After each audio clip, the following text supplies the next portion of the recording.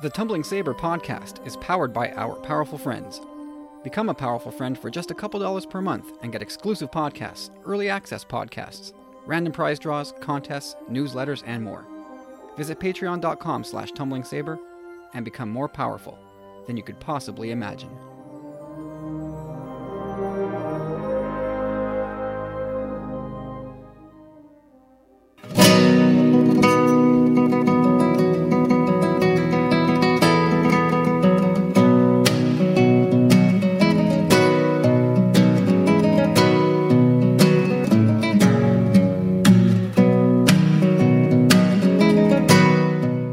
Welcome back to episode 125 of the Tumbling Saber podcast. My name's Kyle. This is Chop Rules with a Z. And I'm Carlos. Welcome back, everybody. 17 days away from Solo. Tickets acquired. We gotta figure out our stuff, boys. Oh, yeah. Oh, yeah. Solo, baby. It's gonna be huge. We ain't gonna be solo that night. I can't wait, man. Calamari, Akbar, the works. Just before we move off from this, Kyle, I just want to ask...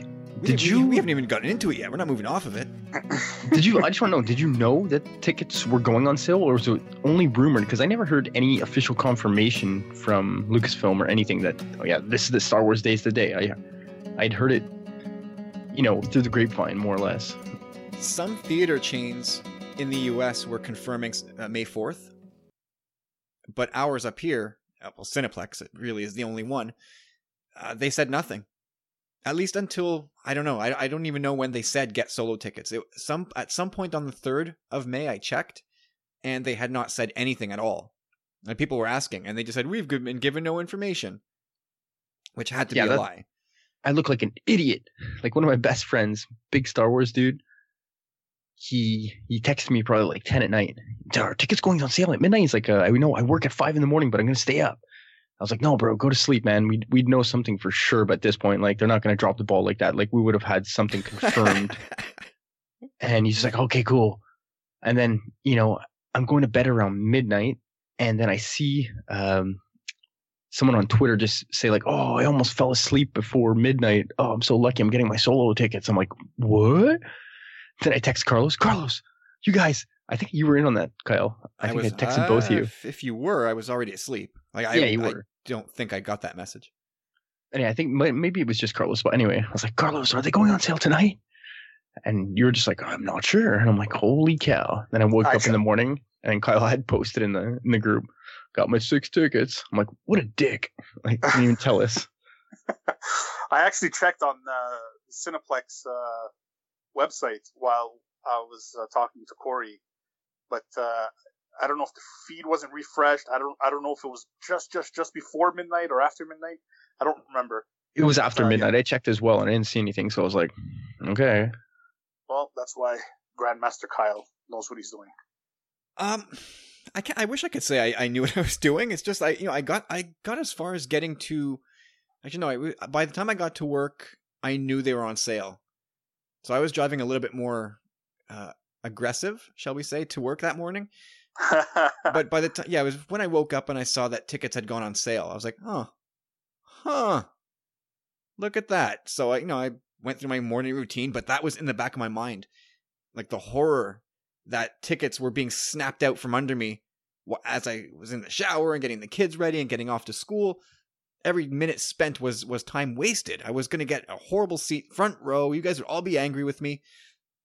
But by the time I got to work, and to boot, our network was down at work completely. Like Friday was a total write-off at work for me. No server access, no internet access.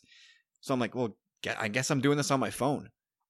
And so I was able to secure tickets on my phone, and we have pretty good seats. So all that to say, obviously we're good, we're fine, but I was kind of surprised. Like maybe it's because Cineplex did such a poor job of getting the word out. But here I am buying tickets, for the Friday or Thursday night showing. And mind you, it's the second showing, the 10 p.m. showing. And we had almost our pick of the litter as far as seats go. It was kind of bizarre. And then I bought 2 more tickets for Saturday night, because my wife and I always go the opening Saturday together. And there was no tickets bought for that one. So I picked whatever 2 tickets I wanted. But yeah, man, I am excited. That's a chore done. And actually, I bought 6, thinking that a coworker would come with me. And he came over. He's like, "Oh, did you buy the tickets?" Yeah. He's like, "Cool. Here's $20. When is it?" The 24th. "Oh, damn! I'm in Japan. Give me back my $20." He takes back his $20. And so now I have an open. I've got an open seat now. You have an extra. You have an extra ticket. I do. Okay, give me a week. Deal. I think I can spring something. I know someone who would be interested in coming as well, for sure. Yeah, I don't care who you know, Corey. I need it for me. Okay, go for it. No, whatever. Give me a week, and then if it doesn't work out, then you can. Deal. We'll reconvene a week from now, and in the opening to episode 126, you can sum up, and then we can pass the torch to Corey or not. Nice. All right, cool. Because I know the listeners really will want to know for sure. Well, definitely. But this is when it becomes real, when you get your tickets. Before that, so seeing trailers, seeing TV spots, that's all well and good. You get to see these things and it makes it feel like it's coming. But when you get your tickets, that's when it's real. And now it's just the torturous wait. That, you know what? We'll get to like episode 127. That's when it's going to feel like absolute torture. Everything to that point is going to be just pass like lightning. And then that last week is going to be just agony. I was actually at our theater. I call it our theater now because that's where we go watch them. And I was there last night and I watched A Quiet Place. It was a late showing. It was like a 10:25, so like a 10:30, 10:40 type of start time. And when you drive up to the theater, you see the decal with the the yellow and orange poster with the cockpit of the Millennium Falcon. Yep. That kind of looks like the Empire's emblem almost. Anyways, it's as I was driving up there, I'm like, I'm gonna be here in a few weeks. Yeah. It's just a movie, man. But I'm so excited, really, really excited. Super excited. Yeah. I mean, these standalones kind of take a bit of a backseat to the saga movies, but I'm kind of happy about that. Like it's kind of like when your team misses the playoffs, and we know all about that lately. You just kind of get to sit back and just enjoy the other playoff hockey or whatever sport you're into. Just stress-free. You get to root against the teams that are in that you hate, but you don't have to worry about your team screwing it up for you and making your life worse. You know what I mean? Yeah. Oh, yeah. You know what I like about this too, though? The whole solo thing. I think I mentioned it a bit last week. Like, this weekend I wore shorts. It's the sun's out. It's like summer is right around the corner. Like I was just in the theater as well, same theater, our theater. I saw Avengers this weekend, so I was like just taking a deep breath of it all. And yeah, man, this is a great blockbuster summer season for us anyhow. Is that it? Yeah, man, I'm stoked about this movie, man. Like just, it's different to have a movie in May, right? Like we've been on the summer, on the winter Christmas timeline for now, and just touching back into the latter part of the 20th century. Yeah, you're right. I have a feeling that once we get through episode 9, I have a feeling that movies will release back into that May timeframe. Unless they go 2 a year, and then they'll do May and December, which would be nuts. But I feel like Lucasfilm is going to want May back. They're gonna stagger them too. I don't think they're gonna do 2 per year. I kind of hope not. I mean, It's like winning the lottery, right? When people say, "Oh, money won't buy happiness," I'd sure like to try. Well, yeah, sure. I'd like to test out that theory. Thank you. Yeah, give us a couple of rounds of years with 2 Star Wars movies, and I guess we'll decide from there. But yeah, who's to complain? So how did you guys spend your May the 4th, Revenge of the 5th weekend? Anything special? Anything Star Wars related, Carlos? Yeah, I dropped a video in the Tumbling Saber Facebook group. If you guys want to join in, just send a request and Kyle will approve you. And so I woke up and I was like, oh, then I saw that Kyle got the tickets and I got a little giddy. And I went to the Lego store and I got the exclusive May the 4th BB-8 with a $75 purchase. So I pretty much bought the 2 $35 sets, Han Solo, Speeder, and Yoda's Hut. and I bought the Imperial Patrol Battle Pack. Nice. Uh, Oh yeah, yeah, that's right. I did see that video. You bought 4 Yeah. things, right? Yeah, I bought 3 things, and they gave 2 different gifts and like a spec sheet for the Y-wing, like a poster, kind of little poster thingy. Nice. Yeah, so it's pretty cool. I haven't built anything yet. I'm waiting to see JR from JR's Toy TV for more than a few minutes to actually sit down and build with him. Personal stuff going on, but yeah, I can't wait. I can't wait to sit down and build those things. It's awesome. So I got that. I got the 2 big sets. I got the battle pack, the free BB-8 May the 4th exclusive, and a Darth Vader pod. Very cool. So all cool stuff. Yeah, cool stuff. Very happy. That was and I bought a brand new pair of jeans, and I'm 4 inches down from my previous size. Woohoo! Look at that. Hot damn. Go Yeah, Carlos. Friday was a good day. Indeed. Corey, any Star Wars functions for your May the 4th holy weekend? But I wore my Revenge of the Jedi t-shirt to work on Friday. I watched Donald Glover on SNL, which was pretty awesome. He did a pretty good job. Yeah, for sure. And yeah, I had to go try and get something anyhow. I didn't know for sure if I was going to. Like, I went out to a few shops. Nothing out there. And then I tumbled upon some link to, what's that? Entertainment Earth, I think it is. Oh, Anyway, what did you do? Yeah, it was a Black Series exclusive. Oh, boy. Yeah, it's Admiral Piet. Admiral Piet Black Series? Yeah.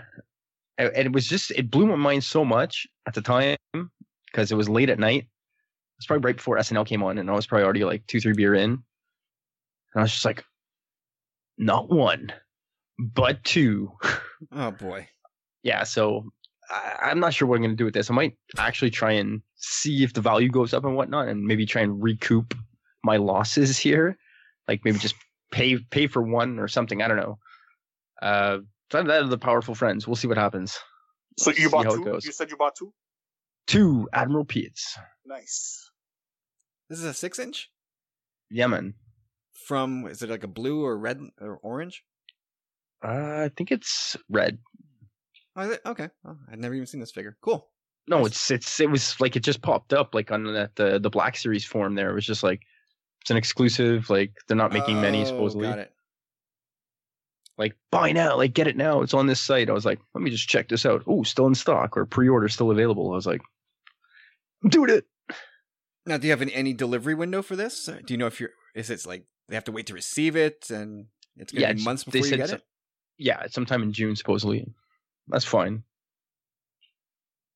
That's not that far. That's next month.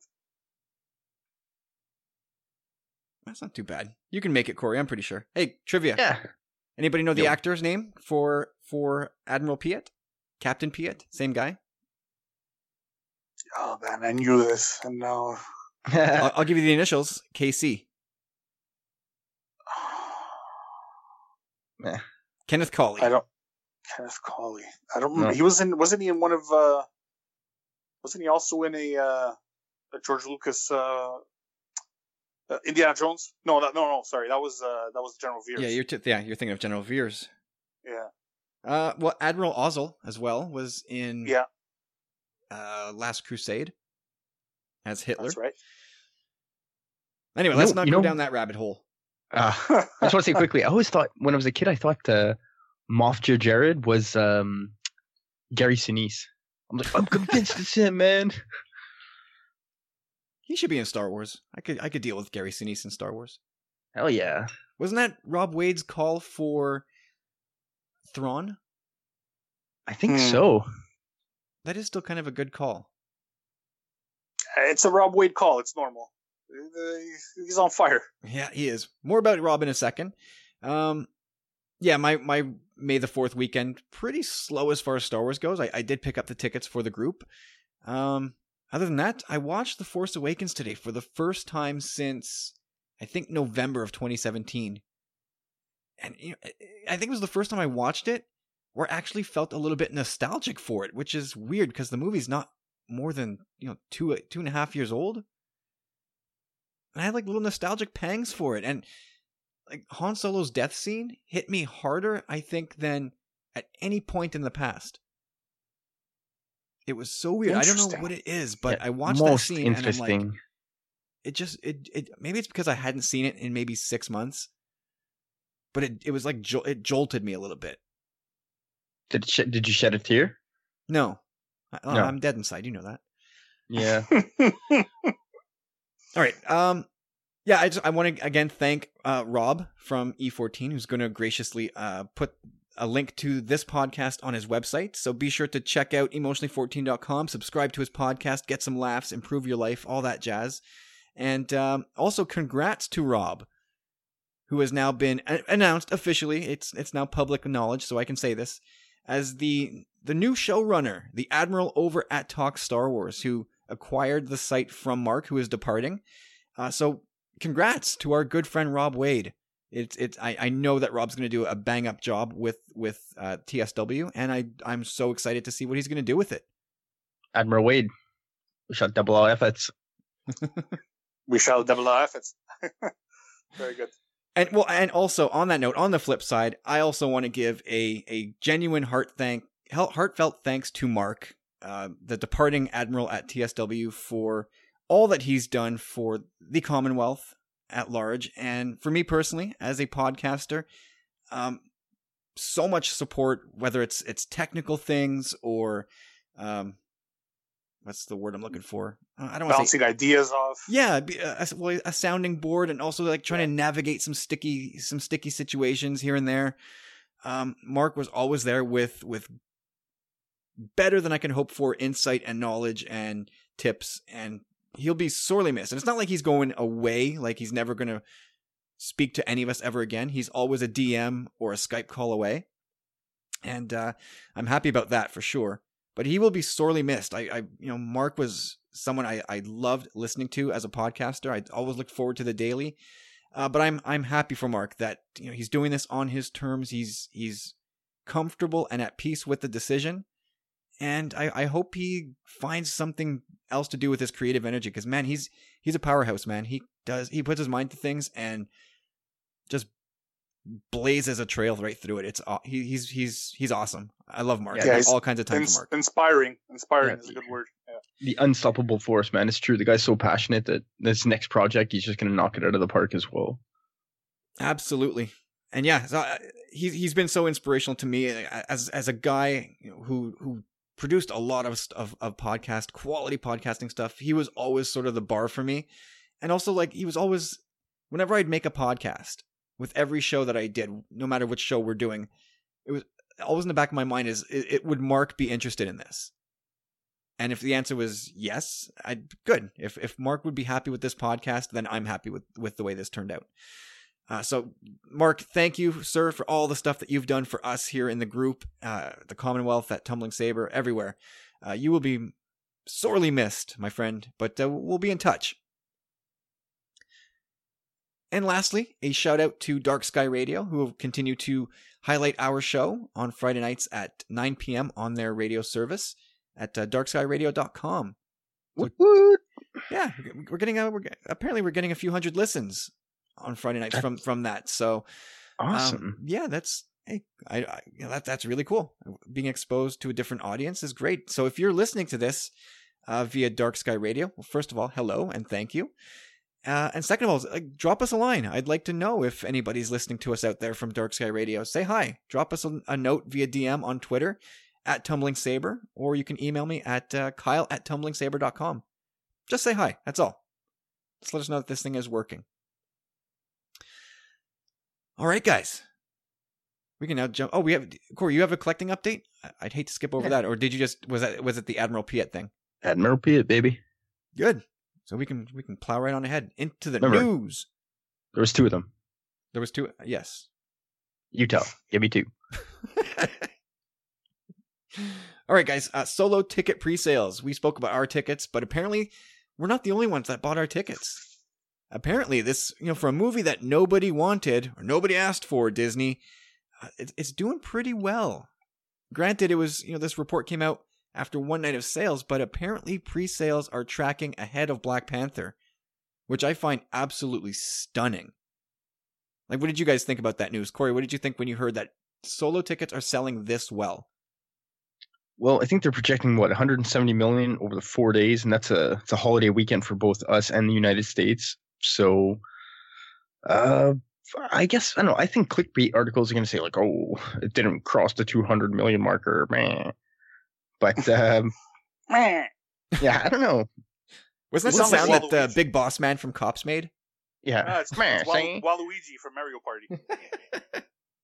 But I don't know. Black Panther, I knew it was going to do well, okay, in theater, but I think the phenomenon that it became was more a word of mouth kind of thing, and saying how good the movie was and how much people were actually raving about it and how good the movie was. Like, I think that just got out there and people are like, we got to go see this thing in theaters, Well, it did have a 257 million opening. No, sorry.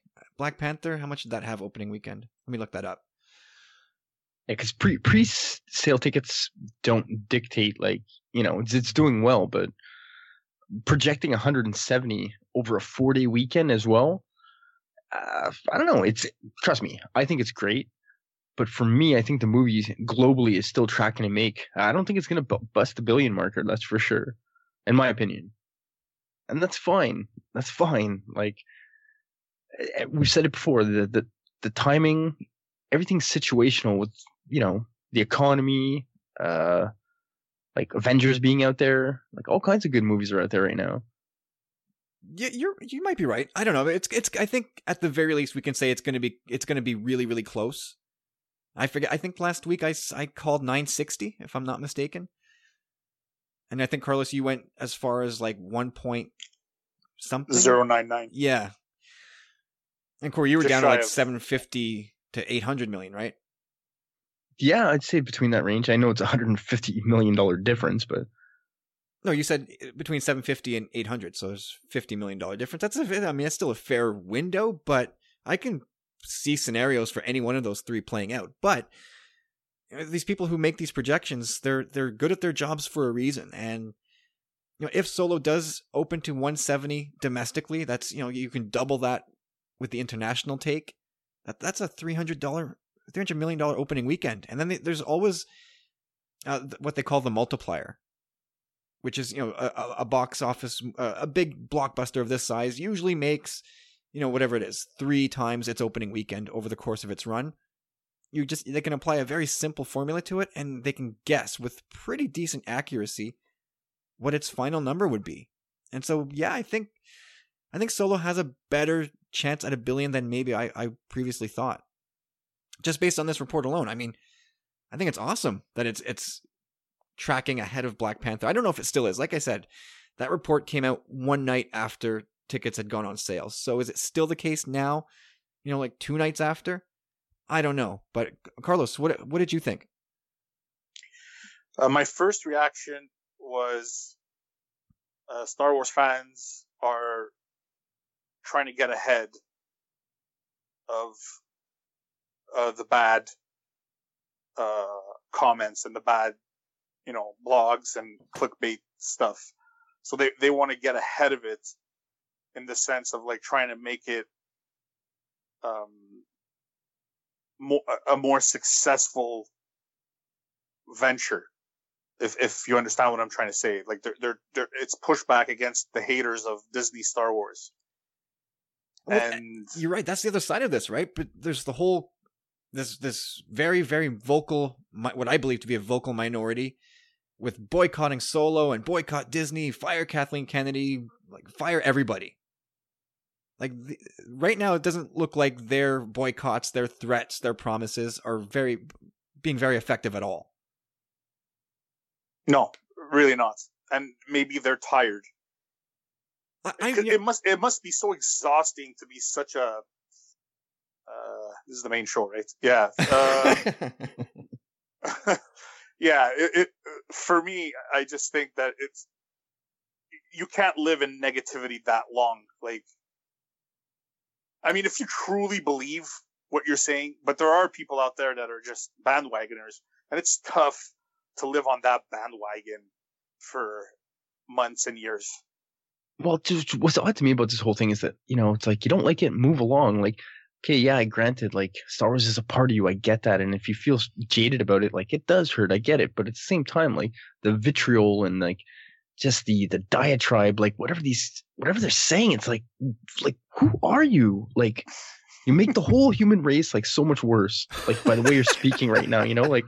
I love that, Corey. That's perfect. You're making the whole human race worse. I'm going to use true. that. Like, I'm saying, like, I'm talking about the far end of the spectrum type folk, the ones that, I don't know if you guys caught this week, but I saw the most disgusting things posted to Freddie Prinze Jr. From some sleaze slamo, man. Yeah. What a joke. Like, get over yourself, man. Like, it makes me so angry. But people do this to him all the time because he, well, not that he invites it, but when he does get it, he actually engages with these trolls and fights with them for, like, he'll go at them for a while, and it just makes it just attracts that kind of troll.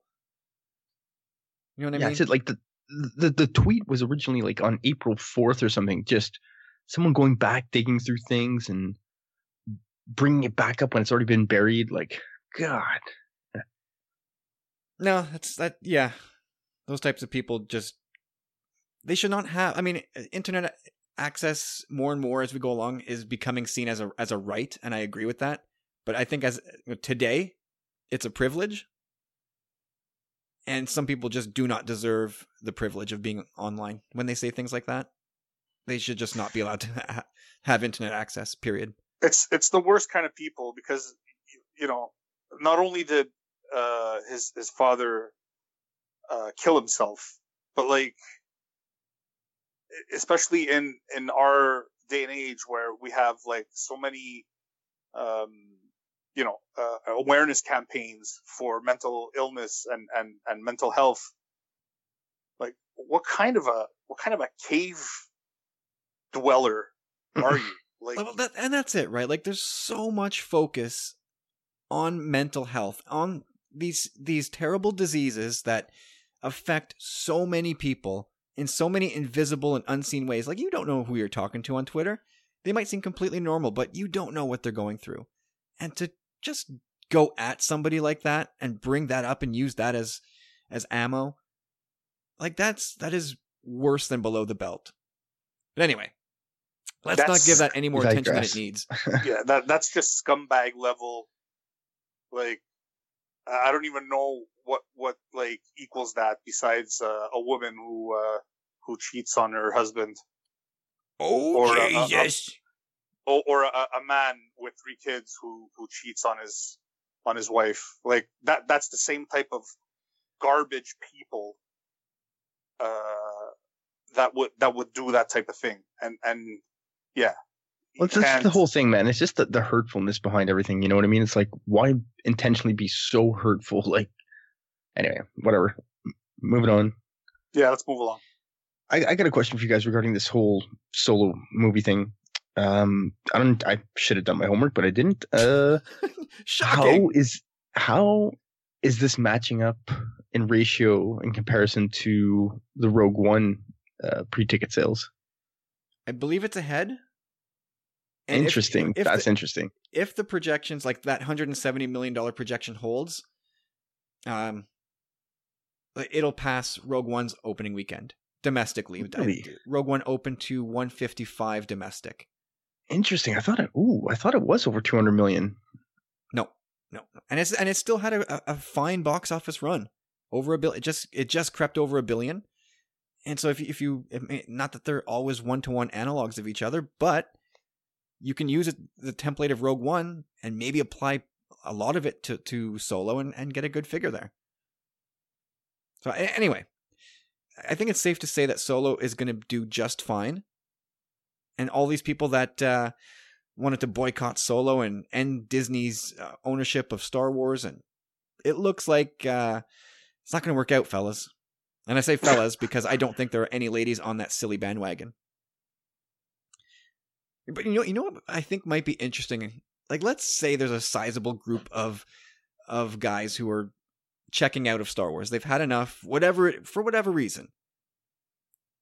I wonder if Lucasfilm is aware of this and they're okay. Like, they know that there's going to be some churn in the demographic of their fan base, whether it's the age groups, the makeup of that age group, the ethnicity of the age groups, and I got to imagine that as people exit loudly with the boycott Solo stuff, if those fans are being replaced by people who are going, I'm in.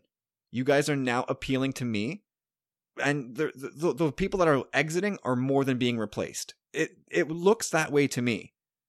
Sure. If you take people at face value for their word that I'm never giving this franchise another dime of my money, yet the franchise keeps doing better and better. Either people like us are pumping more money into it, or they're recruiting new fans. I think they've definitely worked it out in some kind of formula. Like, I'm sure there's some kind of like cinematic formula to that, like looking at the numbers and how things are going to progress over. Well, they can guesstimate anyhow. But yeah, you can't please everyone no matter what. So I think they've come to terms with that before even starting any of these projects. Like, we're definitely we're gonna lose some here, but we're definitely gonna gain some as well. Yeah, I think that's a natural part of it all. At some point, we're gonna shuffle off this mortal coil one way or the other, and they're gonna replace us with an entirely different group. You know what I mean? That's just the way it goes. So anyway, so we wait for another 2.5 weeks, guys, and we'll get to cash in those chips, go see that movie, and watch Chewbacca get mad at a hollow chess table. Okay, so let's look at. We've talked about this early on, I think before the new year. Solo, where do you think it's going to rank on an annual scale now, on a top 10 kind of list? We know Avengers has already busted the billion marker globally. It hasn't even hit the Chinese market yet, which is insane. So I don't know. I'm thinking it's going to come in behind Black Panther for sure. Might take the 3 or 4 spot. Who else can contend with it at this point? I mean, Ready Player One's gone. We got Jurassic Park around the corner. Jurassic World, whatever you want to call it. Universe, Galaxy. Deadpool 2. Incredibles 2. And don't sleep on Incredibles 2. That movie is going to do really, really well.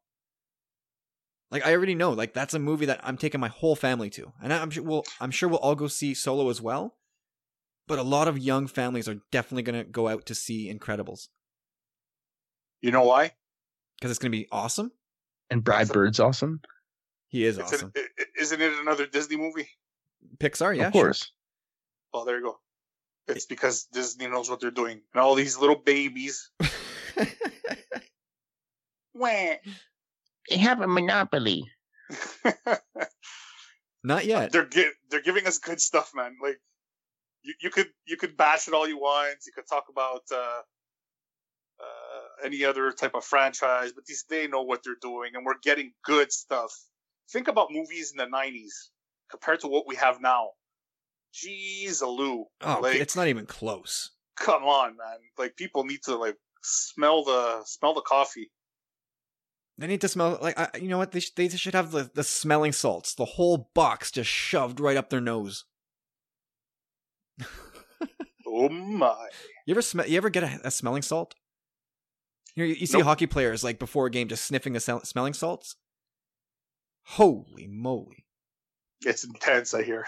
Oh, is it ever? If you were drowsy before, if you weren't alert, man, oh man, does that snap you into reality right quick? Yeah, for sure. It's like 3/4 cocaine or something, no? No! I'm joking. What are you... This isn't the 80s. If it was the 80s, I'd say it would be 100% cocaine.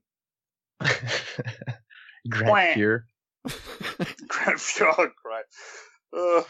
All right, guys, let's move ahead. I hesitate to call this news, but since we do like to talk about anything and everything, let's talk about Finn growing out his hair for episode 9.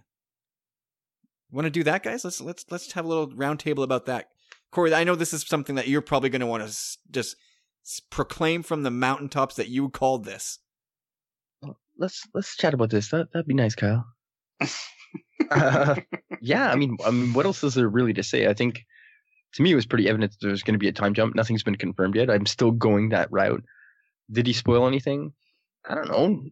He can grow his. How long is he really going to grow his hair out? I mean, they're filming this summer, right? So Well, it is doesn't he really going to tell have you that much. I mean, will it be a little bit longer? Like, will he have like the Lenny Kravitz hair, or will he have like King Ezekiel hair? No, yeah, he's going like Saw Gerrera style. That makes a Get little some- more sense. Is the beard? Yeah. Is it with beard? That's the thing. This is the loophole here. I hope soon we start seeing him in public with like he's gonna be a bearded charmer. You think? Maybe he's just doing a Donald Glover impression. Yeah, maybe. That does make kind of sense. Who doesn't want to be Donald Glover right now? Well, Carlos, does this for you? Does this confirm a time jump? No, this does not confirm a time jump. I think logic confirms a time jump. Fair enough. Yeah, we all kind of assumed that the one was coming. Yeah. Right? Yeah, I don't think this is like a confirmation of that. It was already confirmed for you. Yeah, in my mind, it's the thing that made the most sense. I think 90% of fans would agree with that. Maybe even more. I don't know. I'm having a hard time imagining him with long hair. I can picture him definitely more with a beard. Yeah, I guess that's maybe if there's gray area. Are you growing out your beard or are you growing out the mop on top of your head, John? What is it? It's I guess it's hard to say, but does this indicate that maybe I'll give you guys 3 options and you guys tell me which you think it is, or maybe you think it's something else. So is he growing out his hair because the resistance has gone completely underground and they're almost like homeless people at this point as they hide from the First Order? Is it a disguise, or has Finn decided to run away? Like he's done it. He's left the resistance. He's done it, and he's on his own. Well, that one right there. Let's start there. I think that would cause a bit of chaos among fandom. You know, people were griping on Rian Johnson for not having followed what JJ had set in front of him. And I mean, it's clear Rian Johnson, you know, he tells, I think that actually could have been a deleted scene though, where he tells Rose we're going home, you know, like, and home is the rebellion. Like he was ready to die there on Crate. So I don't think he's going anywhere, to be honest. But if he does have a beard, it demands respect. So. All right, Corey. So what do you think it is? Is it so if he's not run away, is it a disguise, or is it just these guys have no time for a haircut, no place to go, and he's looking scraggly because there's no other choice? That seems most likely. Again, if he's regal with his beard, that could be another choice. Like if he's young and is commanding who's left in the resistance / rebellion right now? Like if he's crowned one of the leadership positions, like how can I, like asking Poe, like how can I command authority? Grow a beard. Okay. Like I don't know. Well, that's unfair for Poe to say. He can probably grow a beard in a morning. Who, Poe? Yeah. It probably takes him about 3 hours to go from spanky to full on beard. Like I'm sure I would put money down on this. I have no idea if I'll ever get the answer to this, but I bet you on set he probably has to shave twice a day. I'm not even joking. Just for continuity's sake. Please. Exactly. In a 12-hour shooting day, I bet you he shaves in the morning, and I bet you by the time, at the 8, 10, 12-hour mark, they do it again. I don't know if I'll ever get the answer to that. That's a good call. So what do you think, Carlos? On the run and just no resources to for upkeep, or is it something else at play? Yeah, I'm pretty sure that's the reason. Or disguise maybe, works good too, though. Or maybe just the fact that as a First Order stormtrooper, he had to, there was no time jump from TFA to The Last Jedi, so maybe deep down he wants to just disassociate himself from that Lou Lamoriello, George Steinbrenner. No facial hair thing. No facial hair thing. No, things have to be done in a certain way, and maybe he's like, I'm a rebel now. So It's true. You never see a lick of stubble on Finn. He's super clean shaven. He really yeah, is. so I don't know, but if I had to, I mean, I'm gonna keep the spirit of the question and answer the question that you asked, and I think it's the first one. Just doesn't have time. They're really like underground and waiting for their shot. Well, I think that meshes well or with the whole disguise thing too. You know, if they're so ragtag and, you know, I think they don't want to be spotted. Last photo they saw of him, here's what he looks like. Last Imperial photo, like he can look very different, you know, with a bit longer hair and different facial features. So I think it's a mix of both. They both play well with one another. You know, I can see that. I can actually see them, you know, wandering through the streets of some planet, in a city planet type place, and you see like wanted posters of Finn, like FN2187, clean shaven, and like Raggedy Finn walks by and sees a picture of himself, like on a holographic wanted poster. I could see that for sure. And my first piece of headcanon for episode 9. Oh boy. Yeah, starting early. No kidding.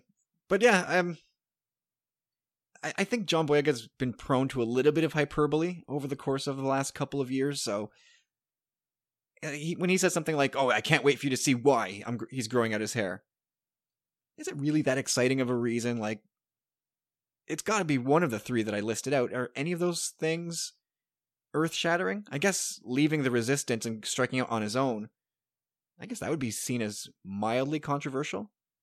And the whole all-out war, lots of training to do thing. Like, all right, Johnny, like, you better be pretty jacked in this movie. Like, well, that's what he said. Like, yeah, right. So that's what he said when he was training up for The Last Jedi, and he was lifting weights, and he was looking pretty jacked. And I think one of his comments was, "Finn's not playing around anymore." Well, Finn didn't really get into a whole ton of action in episode 8. Not in the hand-to-hand station anyway. I mean, he had his fight with Phasma, which lasted 60 seconds.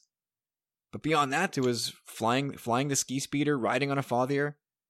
I actually enjoyed Finn's fight with Phasma. Like, I enjoyed the choreography, and his initial attack was actually quite stunning. But yeah, I don't think it was that, unless he was speaking specifically about that one scene that he had to really rehearse over and over and all that stuff. But yeah, I liked it. I thought it was cool. Yeah, I'll take those little tidbits that we can run with for a little bit. Even, you know, like I said, I hesitate to call this news, but I think, hey, we got a little bit of mileage out of it. All right, so let's move ahead. Well, I want to give some feedback from last week's topic, which we asked, which 2 characters who have never met would you like to see meet? We got some feedback from that. Jeffrey Jedi Fish, he said he wanted to see Hondo and Chewie meet, or Hondo and Han meet, which I think would, in either case, would be hilarious. And Stubaka said, is Stubaka back online? Has anybody seen him yet? I haven't, actually. Oh, I've not. Jeez. Missed that bugger. Oh dear. Stu, come back. Yeah, how do I can't sleep well at night. I don't get my good night kit. I'm getting all twitchy. We want Stu back, Twitter. Give him back.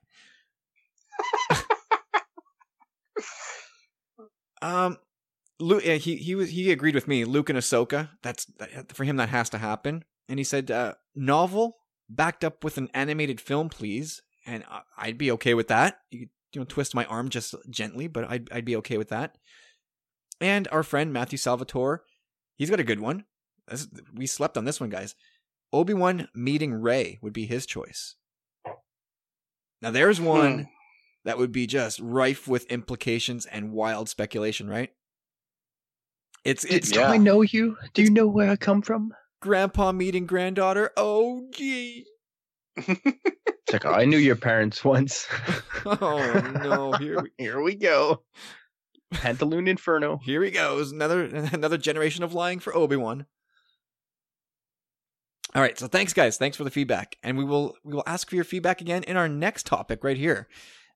This week, guys, we should talk about, since Infinity War is still crushing it, unbelievable pace this movie is setting. So what did it do this weekend? Let me back up here on Box Office Mojo. Again, it's won the weekend. Not even close. It's raked in another 112 million estimated for the weekend. And that puts it, I think it's the fastest movie to a billion. Where's its full-on box office take here? So it's right now number 2 worldwide for 2018 at 1.164 billion. And that puts it about 170 million shy of Black Panther. And it will pass Black Panther, I would say, in the next 3 weeks. I don't know that it's going to catch up to Force Awakens. It might. But man, big time. I think it's going to. You think it will? Yeah, it hasn't hit the Asian market yet, Kyle. It has not gone to China yet, and they're big on Marvel. Maybe you're right. You could be right there. I get that's a big This movie's wild card. got legs, man. Like, dude, it's gonna smash everything. I think this is gonna be unprecedented. It already is. Well, I think it deserves it too. Oh yeah, like there's no shame in losing your title, your crown to this film, none at all. But here's a benchmark that maybe means something. So the 10-day total for each movie so far. So after 10 days, The Force Awakens had 540 million, and after 10 days, Infinity War has 450 million. So it's that's about 90 mil shy. And I'm assuming that's a domestic total. So, yeah, man, crazy though. I mean, either way, these are insane numbers. But on the heels of this movie and everything coming to a head here for Marvel with the end of Phase 3 here, I'm wondering, and of course we've got a new era of Star Wars storytelling coming up with the guys from Game of Thrones and Jon Favreau and Rian Johnson's trilogy. So I'm asking you guys and everybody else listening, should they be mimicking Marvel's structure in sort of starting with origin movies, doing sequels to those, and then building up to a big event movie? What is your take on this one, Carlos? I like the way Marvel handled it by putting everybody in kind of the same timeline. I just don't see it working with the standalones that we've got right now, being between episodes 3 and episodes 4. What type of big event in that era would necessitate bringing all those characters back together, especially since they all died in Rogue One?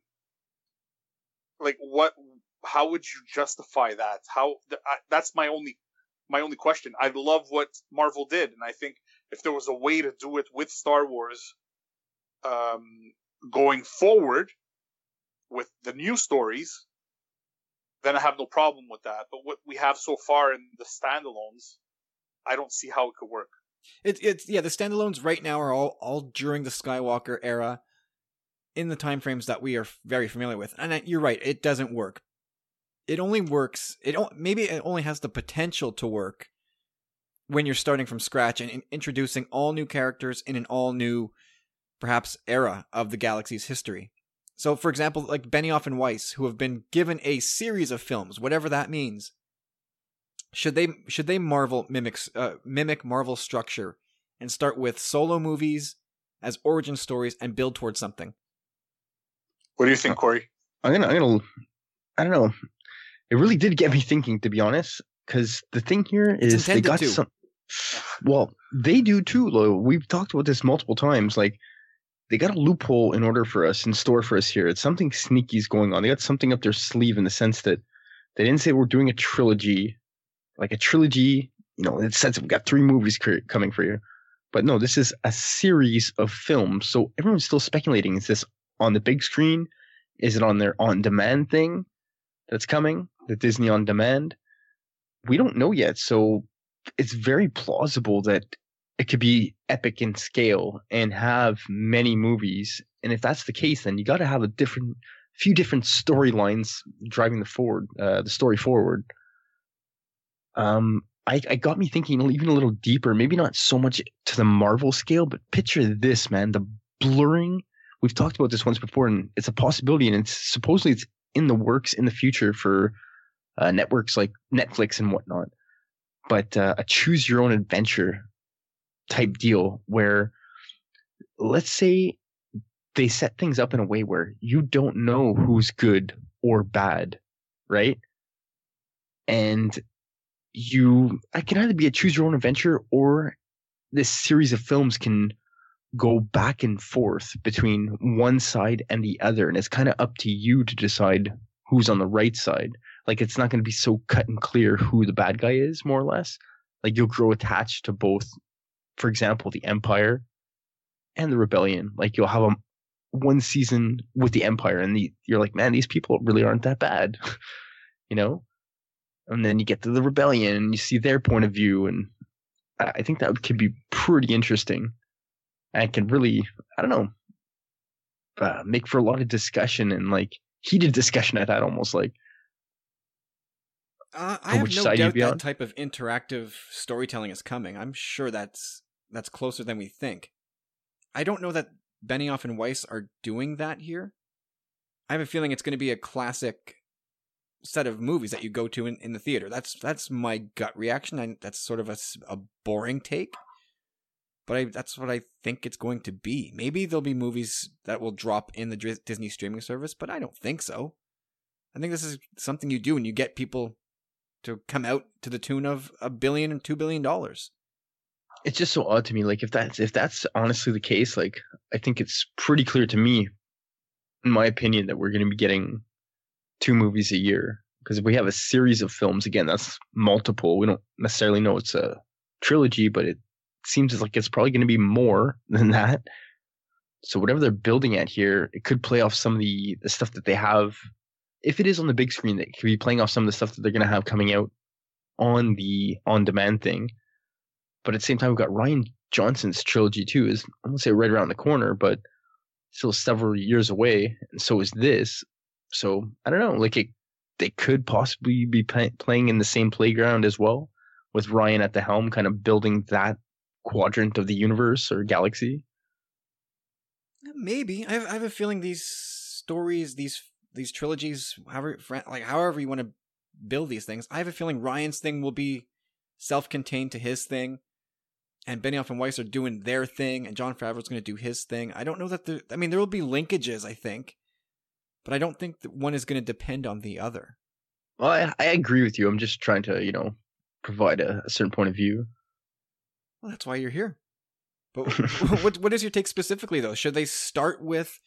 I mean, think of. I mean, we don't have to go as far as to say that they're going to do 10 years, 18 movies leading up to a Star Wars event. Just think of it as sort of reduce it down to the equivalent of like Marvel Phase 1, where you got a couple Iron Mans, you got a Captain America, a Thor, and then you got the Avengers. Yeah, I don't think they'll do it up to like a Phase 4 in the Marvel style, but this series of films, this undetermined loophole is really leading me to believe that there is something in the works like that. It can be a multitude of different things culminating in one event. And that really is the open-endedness of that, or the vagueness of that, series of films really is what got me thinking. And also the success that Marvel's having. Like, should Star Wars be kind of following along in those sort of footsteps? Like, I wouldn't say no to this kind of structure for a change. Like, what we have right now sort of more closely resembles what DC does, where they give you the big event and then they break it out into standalones, right? Like, I know that is DC doing that? Can we say that? Is that fair? No, not really, right? Like, DC did. They did Man of Steel, and then what? Wonder Woman, and Batman v Superman, and then Justice League, right? I mean, not necessarily in Batman that order. versus Superman that's it. Came out before. Like, each had consequences from the last, which they're all playing in the same sandbox, but it's completely different. But like, okay, so we're getting. I mean, Batman versus Superman was an event film in itself, and we could talk all day of whether or not it was any good. But it was sort of an event film. And then Wonder Woman came out from that and told her origin story. Justice League is now out, and we're getting Aquaman's story out of that. And I think a lot of this is probably why DC is in a bit of a mess, because they're kind of like all over the place, right? They build up to an event and then they break it out into smaller standalones. I don't know what the right answer is, but I would not say no to what Marvel is doing. If they wanted to introduce us to different characters in Star Wars, one at a time, like their version of Iron Man, their version of Cap, their version of insert character here, and then you could see the breadcrumbs, you could see the larger conflict behind all of this, and understand how it's all these characters will come together in an event type movie. I don't know if it works, but I think the structure could do it. What do you think, Carlos? I have trouble giving DC any type of credit, because I think I think they're great comic books, but when it comes to the big screen, you might want to listen to the Nerd Room this week, because I actually sent in a question about this exact topic, and I don't think what they're doing is a way, or is a template for what Disney and Marvel are already doing. No, they're all over. DC is all over the place. I mean, you can't argue that. No, Disney already has a template. So if they're going to use a template that's already successful for them, it's going to be in the Marvel. Yes. In the Marvel, area. Yeah, like Kyle was saying, like a big event, then divvying out into smaller events. Like, it seems like Marvel has kind of had these smaller kind of cataclysms, if you want to call it that, like an ELE or event level extinction level event. They're all pretty significant, but at the same time, like, now it's like a universal thing which they've built up to. And I think that's kind of, you got to up the scale. You know what I mean? Yeah, I know what you mean. I mean, that's all part and parcel of this. Like, it would be a real departure for Star Wars, as opposed to just getting right into the big event type thing, split out into 3 different chapters. A slow build to it. I think that'd be really cool. We have enough avenues of Star Wars in the hopper now. I would say give it a shot. If they're all gonna tell different stories with different characters in different times and places of the galaxy, I'd say go for it. It's not gonna flop. There's no way it's gonna flop, and that's probably another reason why it's open-ended series of films, because if on the off chance it does flop, now let's guys wrap it up. You're not going to get the rope that you thought. We're going to do this in a couple movies and move along, or maybe they just get new people to come in and rejig things. But I think it's worth exploring that template. Or do you just wait for a few years, maybe a decade, and then once Kathleen Kennedy is done and ready to take over the world, do you let Kevin Feige come in and take over Lucasfilm? I mean, we saw him declare his love for Star Wars, right? On the Star Wars show a couple weeks back. Imagine Kevin Feige gets his hands on Lucasfilm. Wouldn't that be something? You guys are speechless. I am. Like, honestly, you just got me reeling there. I'm thinking in my head, I was like, Favreau, Filoni, Feige. Like, I was like, ugh. Yeah, I mean, that would... I think fandom would just would invert, would just completely combust. And he brings the Russo brothers with him. Oh. Or the Russo brothers. Yeah, what's the difference? Yeah, what's the difference? Seriously. A few $1 billion. All the success versus a complete and utter catastrophe on day one. All right. Well, I think it's worth a look. What do you? I'm very curious to know what everybody out there thinks. Let me know. Let us all know. Tag us on Twitter. Let us know in the Facebook group. Send me an email. We'll read this on the show. All right, guys. Let's take a little break and then come back with the Binary Sunset. Evening, chaps. Another week. So another question. In light of The Last Jedi and all of the things we now know, what do you now think Episode 9's title will be? So play that around, see what you think, have a good show, and as per usual, I will look forward to listening. Take care. Bye. All right, we had fun with this one a couple years back with The Last Jedi. Let's see if we can what we can do with this now. Thank you, ads. Hope you're doing well. I guess I don't know. I feel like no matter what we do, we won't hit on it. But on the other hand, it could be one that is just so simple that it's staring us in the face. Remember, like The Last Jedi was in the opening crawl to The Force Awakens. So maybe this is staring us right in the face, like I said, or it's going to come way out of left field. I don't know where you guys fall on this one, but let's have at it. Corey, you got any titles for Episode 9?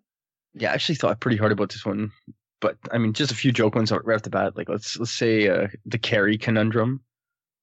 That they got their hands full with that. It's Episode 9, the Carrie conundrum. Yeah, or how's this? The opening of the mystery box. You said you thought hard about this, right? Yeah, well, this is my, Okay, so what it boils down to, I don't know, like, I really started looking at words. I busted out the thesaurus and everything for this ads. Like, oh boy. Yeah, I didn't want to use the word force. We got The Force Awakens. I didn't want to double up in a saga or in a trilogy. But I was looking at words like light, dark, harmony, return, spark, end, merge, balance, restitution. So I was thinking inferno or bound, or so let's go with this: embers of the bound or embers of the inferno. So like the embers kind of represent the spark and the fallout from the war, and Skywalker spark, like reigniting the passion of the galaxy. And this, we could be in a all-out galactic civil war again by the time we get back into things, right? It might not just be that ragtag group. Maybe it is full-on war between planets, because they have kind of got out their own Bridger transmission and reignited that flame, right? And bound inferno, it's kind of like it's a pledge to the end. It's like an obligation, constraints. It's like, I don't know, all that working together, I think makes a lot of sense for the movie, although I don't think that's going to be the title. Well, there's a couple ways to look at it, right? Like we've already heard a couple of reports. I think John Boyega said that Episode 9 is going to be all out war. Now, does that mean it's going to be 2 hours of epic war as this thing comes to an end? Or does it pick up where like First Order has taken over? There's what? There's no Republic fleet. There's 12 Resistance members left, or thereabouts. And some allies in the Outer Rim that didn't answer the call. So, there's really nothing to resist the First Order. So do we pick up Episode 9 with the First Order, kind of like almost like the Empire, with a complete iron grip on the galaxy? Well, I don't know. I think Broom Boy, Rian Johnson has kind of left the breadcrumb for JJ in that sense.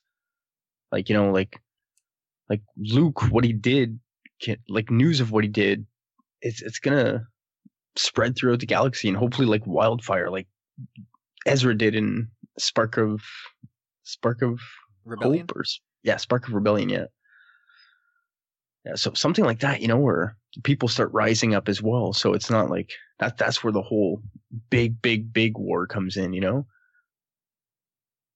Yeah, Carlos, how do you see this? I have 5 potential titles. Wow. So I'm going to go from 5 to 1. So at number 5, I have A Balance Restored. Yeah. And number 4, I have The Lost Redemption. Did you mean last? Like surpass? No, The Lost Redemption. Number 3, I have A Final Lesson. I like that one. At number 2, I have The New Republic. The New Republic. Yeah. Well, yeah. New Republic squared.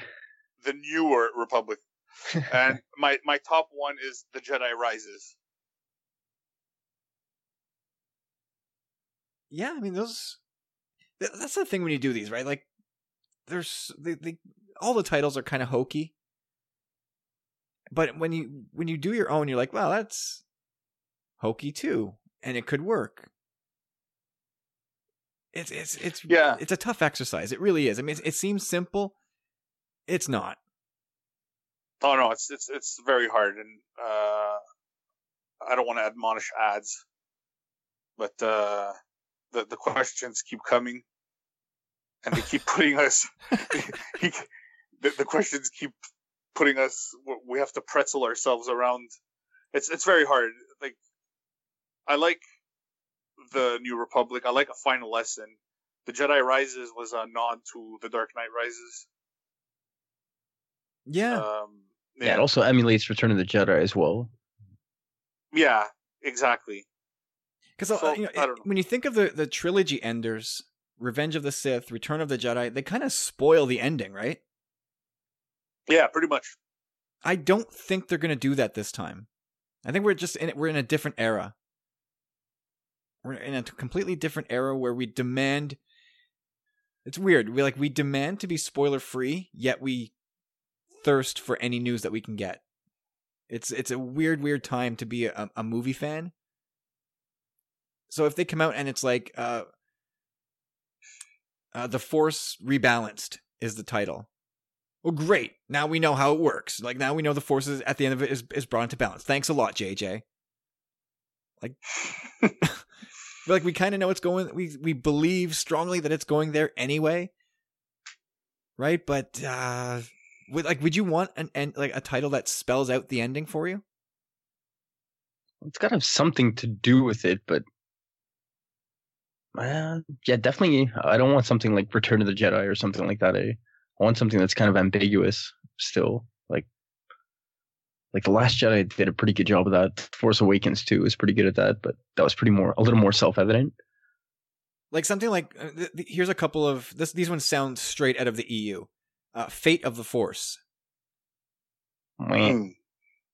Fate of the Force. I could see it, I suppose, but it doesn't tell you which way or the other. What is the fate of the Force? It's a question. Same with Legacy of the Force. That also plays off at different angles. So another one that I had was Rebellion Reborn, which plays off of what Luke says in the Last Jedi, which would not be something out of line with what they're already doing. Like I said, like the Last Jedi was pulled right out of the crawl for the Force Awakens, so it wouldn't be crazy that they use something directly from the Last Jedi for the crawl in Episode 9 or the title of the movie. Like, is Rebellion Reborn too much of a starting point for it to be the trilogy closer? Yes. Yeah, I agree. Now that I'm thinking about that, and of course, something that you said, like I have Fate of the Force and Legacy of the Force. I didn't want to do that, but I mean, the Force is the big deal here, right? Like, are we gonna? How is the Force gonna feel once we're done with this? The feelings of the Force feels. How about that one? I like you guys are all on the same page though. Like the restitution, kind of like a balance, like a return. Just obviously we all were on the same page in that regard.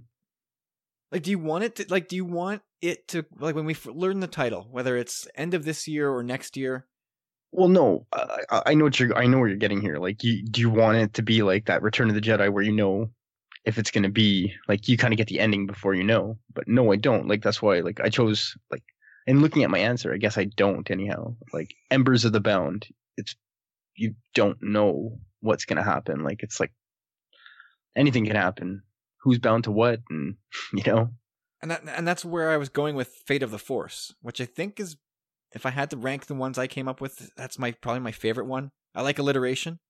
Call me Stan Lee, but yeah, Fate of the Force, with the Force being the big deal, and it poses more of a question than answer. I kind of dig that one. This is a tough game, man. Like, we tried this for episode 8. I think we all whiffed big time. Kind of. Yeah. I should have picked up on my own thing. When we wrote our own crawls for episode 8, right? And I ended mine Which with were a good, dot, by the dot. way. I still say our crawls were good. We have to do this for 9. For sure. But like my last 3 words of my crawl it was something about finding Luke in the Lost Jedi, not the Last Jedi. I didn't mean surpass. Like, it was the Lost Jedi, and I should have just picked up on that and named that. Or I don't know, it would have been pretty close. And it was one pretty close. vowel away. Yep. You're like that poor sap on Wheel of Fortune that was just one vowel off, and then hands it over to the next guy who's like, "You're an idiot." Yeah. No, it's a good exercise. It's something that again, everybody, if you want to participate in this, have some fun. Maybe it will be you. You'll be that guy who gets to have your tweet dug up, in a year from now, saying this guy called it. What a genius! That's fun though. Yeah, fortune and glory, baby. Maybe that's the title.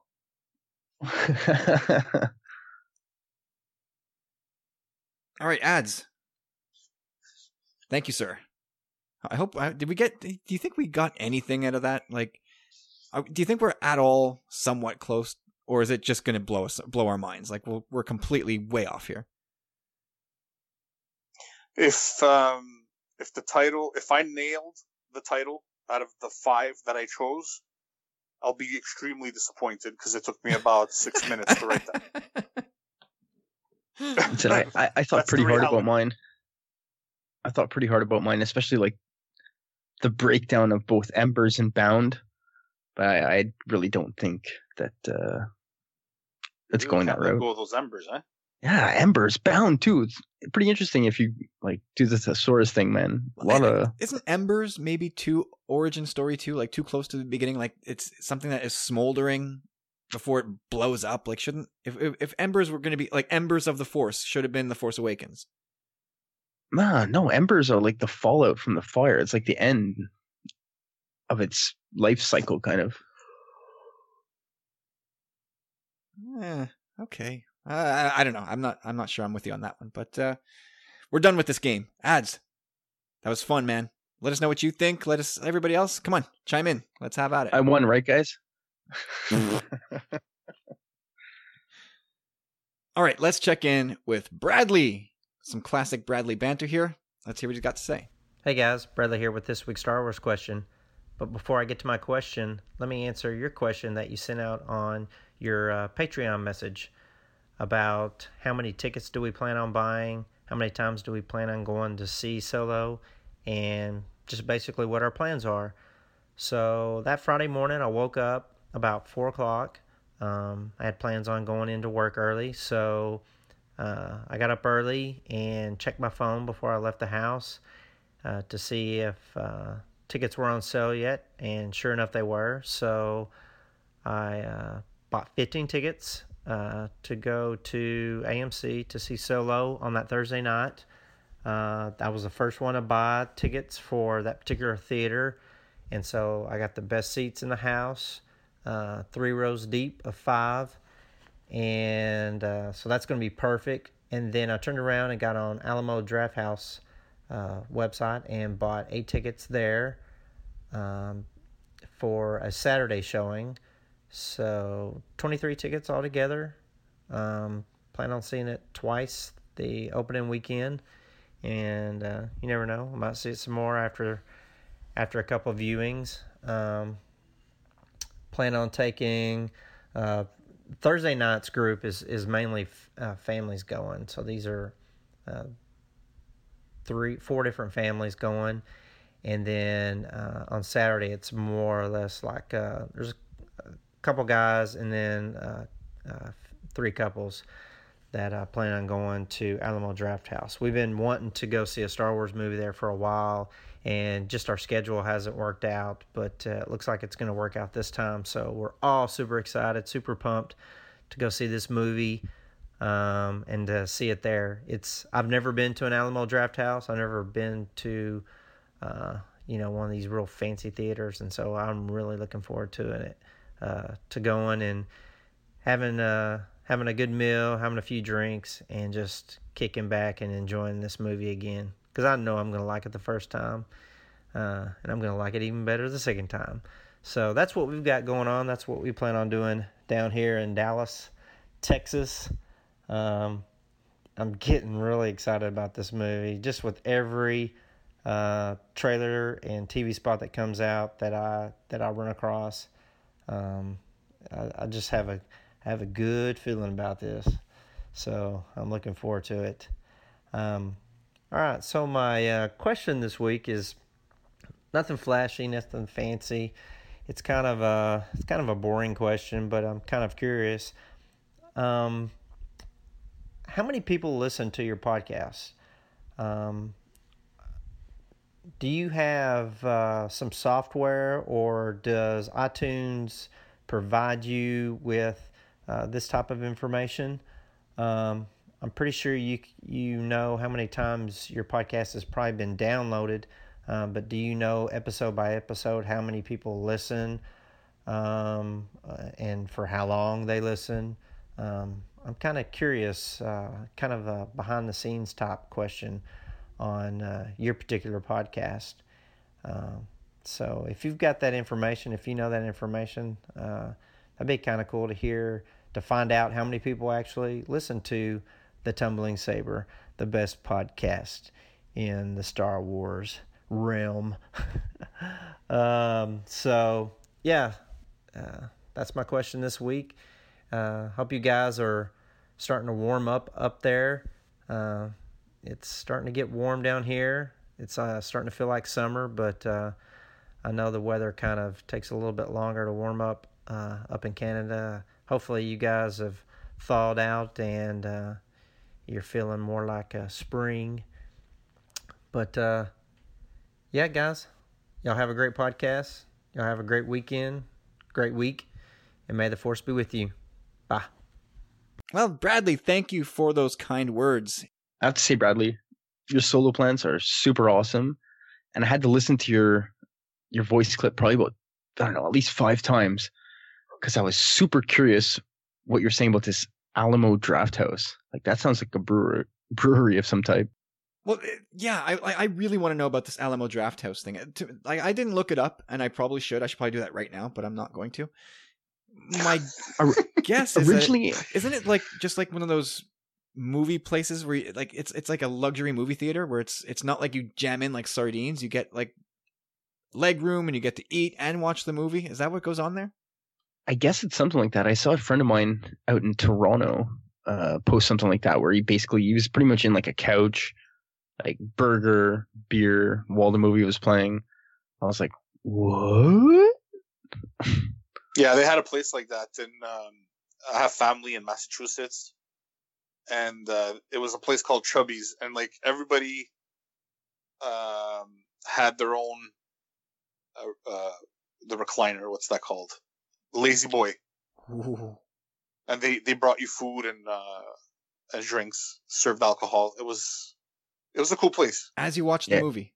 Yeah. It all kind of clicked. That's the dream. It all kind of clicked for me. Like I was like, that's why I had to listen to it so many times. Like originally, like I was like, I heard Draft House right away. And I was like, Draft House. I was like, oh, beer. And I was like, what did he say originally though? I heard Animal Draft House. I was like, this place sounds nuts. And then I was like, Alamo. I'm like, okay, that makes a lot more sense. Like monkeys swinging from the ceiling. There's goats and chickens as you watch the movie. Well, I don't know. Like it just reminded me of like Animal House almost. Yeah, I did what I said I wouldn't do, and I looked it up. It's exactly that. It's one of these awesome places where you get to eat while you watch your movie and drink wearing beer. a toga. Toga. And they had awesome glasses, beer glasses for The Last Jedi, and they have a nice set for Solo as well. Really cool. Or maybe it's one glass I'm looking at here. Just three different looks at it. Really cool. Bradley, get your hands on one of those. So yeah, you know what's crazy though? Like Bradley laying out all of his plans for Solo. And as he's doing, I'm like, yeah, like, okay, yeah. And I'm like doing the equivalent of, in my mind, of what we're going to do. Like we plan these things out, these Star Wars movies, more carefully than holidays. Like, I don't know if that's amazing or if we are just completely whack. Like, where are our priorities in this world that we are this meticulous about Star Wars and planning a movie outing? This is what we do with our time? Should we be proud of ourselves or just, I don't know. My wife would definitely say no. Yeah, she probably would. I don't know. Okay, so Bradley's question was about listens to the show. How many people listen? And there's really no cut and dry answer to the question. And truthfully, I don't understand how a lot of numbers are arrived at. The simplest answer is, on any given show, anywhere from like 3 to 7, 800 people listen. And I don't know, like from week to week, I don't know what makes something more listenable or more popular that week than any other. It's really tough to say. Like this year alone, in 2018, we've been with 3 different podcast providers. Like we started the year with Libsyn, who were great. And then we moved over to Podbean. And then Mark had sort of whipped up the deal for the Commonwealth at Blog Talk Radio. And each one like has yielded different numbers. You would think there'd be some sort of consistency between the 3, but it's not. It hasn't been the case really. So that they must either were wild fluctuations in number of people listening, or every provider has a different way of measuring the results. And some people will try to tell you how they come to it. I don't understand it. I've stopped trying to understand it. It's complicated. Is sort of the I guess the simplest way to put it. It's not that easy to come to a good number because there's so many factors involved, and everybody just wants to know like how many people are listening to my show. It's I don't know that you'll ever get the clearest answer. Like one thing I noticed a while back, and I mentioned this to a few guys in the Commonwealth who do podcasts. I'm like, guys, I've noticed that the longer my show is, the more listens we get, which made no sense to me because like the conventional wisdom is a podcast should be, like some people say, should be a half hour, but really the consensus is a podcast should be about an hour. And so if our podcast was sometimes 2.5 times that amount, why were those among our most popular shows? And it was consistent. Like the longer it was, the more listens, the more downloads it got. It didn't make sense to me.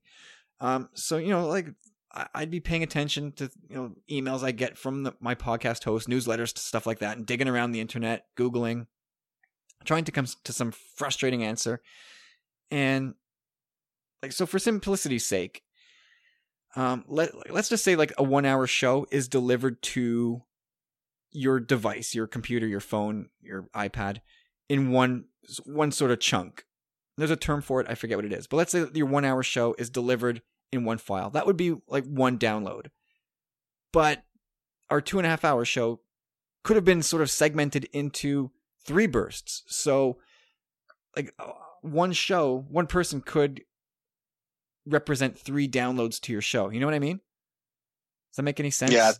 Yeah, for sure. I've heard all this behind the scenes, Bradley, like just part of like the discussion group for like the Commonwealth. People talking about this, like some people take the numbers for what they are, and we Kyle anyhow has been extremely skeptical, and for just reason. Like me, I'm absolutely like ecstatic and super grateful for every single listener that ever takes a shot at our show. Super happy about that. Like anyone out there, if you're listening, if you haven't chimed in, like please do. Like we love to know that you're actually out there. So in my head personally, like aside from the powerful friends, like it's all Russian bots. But look, Corey, you mentioned the word skepticism. I am skeptical and cynical to a fault sometimes. I know that some healthy skepticism is a good thing, not to believe everything you see and read. But there was this practice that I did early on in our podcast, which I noticed drove up our downloads immensely, almost at will. And so what it was taking the URL of our episode name. So it would be, at the time, it was like libsyn.com/ a bunch of gibberish characters. And then the final part of the URL was, like, say, episode 50.mp3. So if I took that link and tweeted it, every time I would tweet that link, like, there's literally bots on the web, like crawling Twitter, crawling Google, crawling all over the web looking for these links. And it hits the link. There's a download.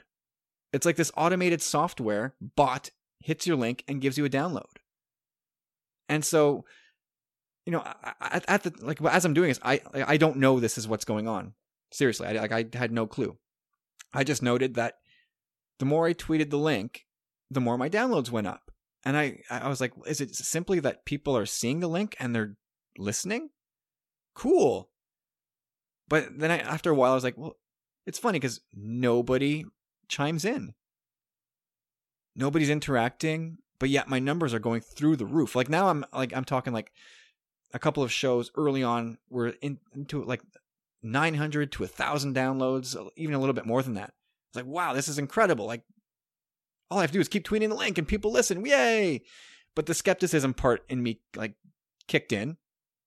And I asked my provider, I said, what's the deal with this? Like, every time I tweet this link, I get downloads. Like, can you look into my back end, my stats, and tell me if you see anything that's a red flag to you?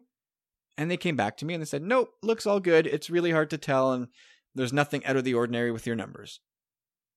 Okay. I guess I'll keep doing it. And I was still skeptical about it. I should have listened to my intuition.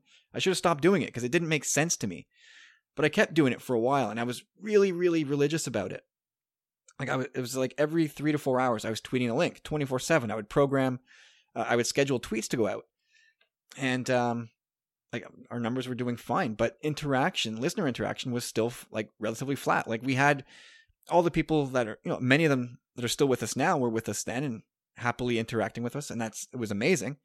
But no new people were coming out of the woodwork, and you would think that just from sheer percentages, somebody would have come out and said, "Yeah, I'm listening to your show. Thanks a lot."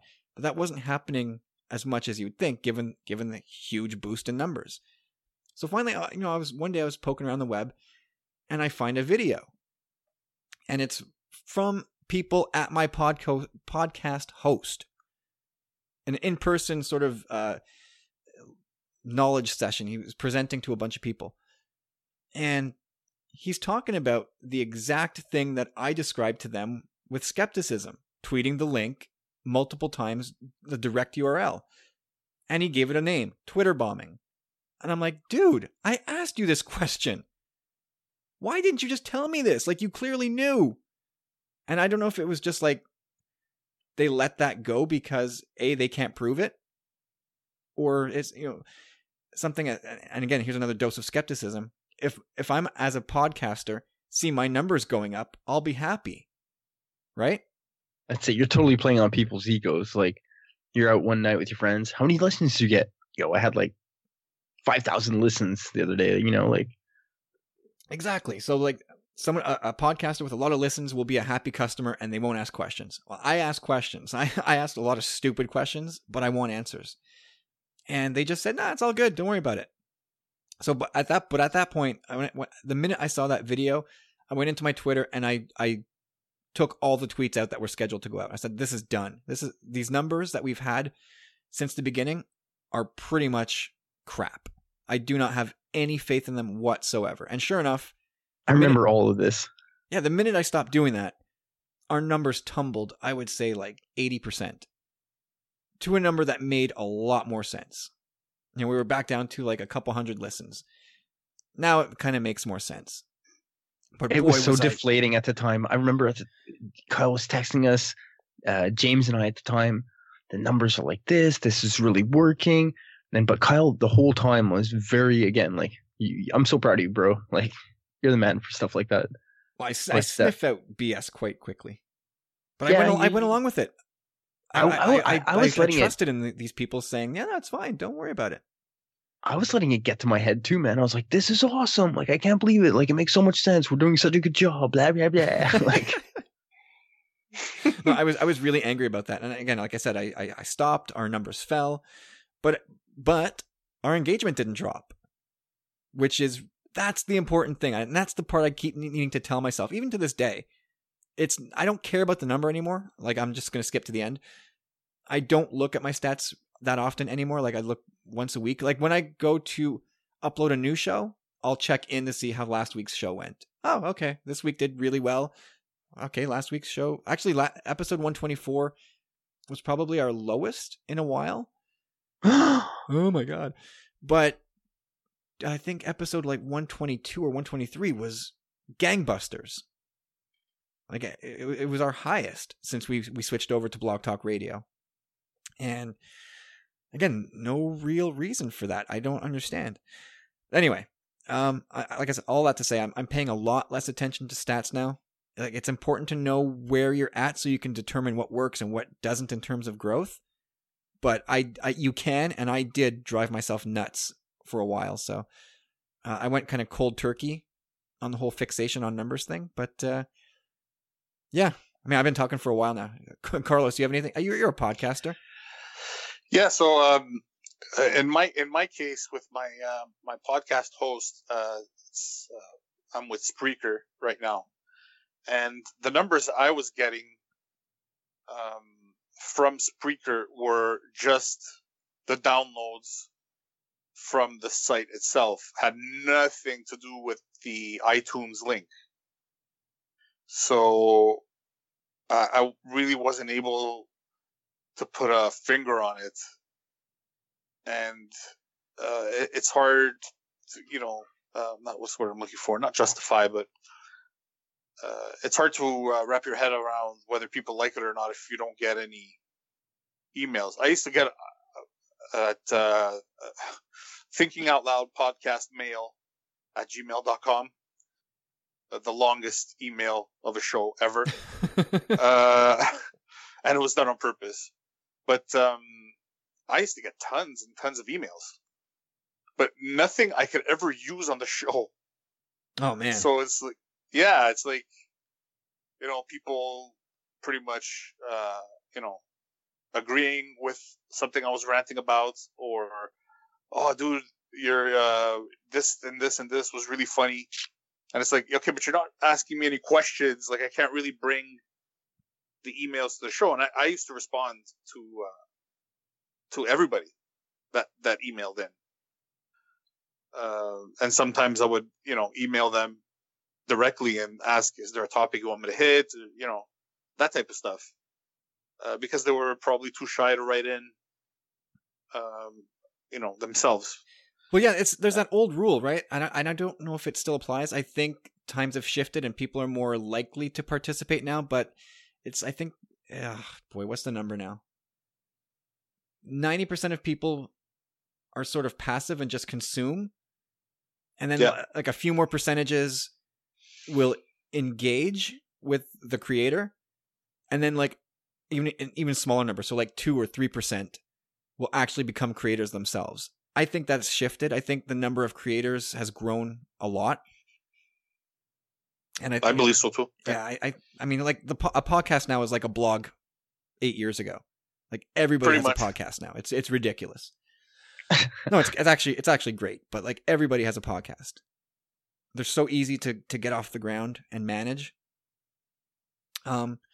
That's again one of the reasons I'm so thankful that we have like any listeners whatsoever. So, oh yeah, there's so many. There's literally hundreds of Star Wars podcasts.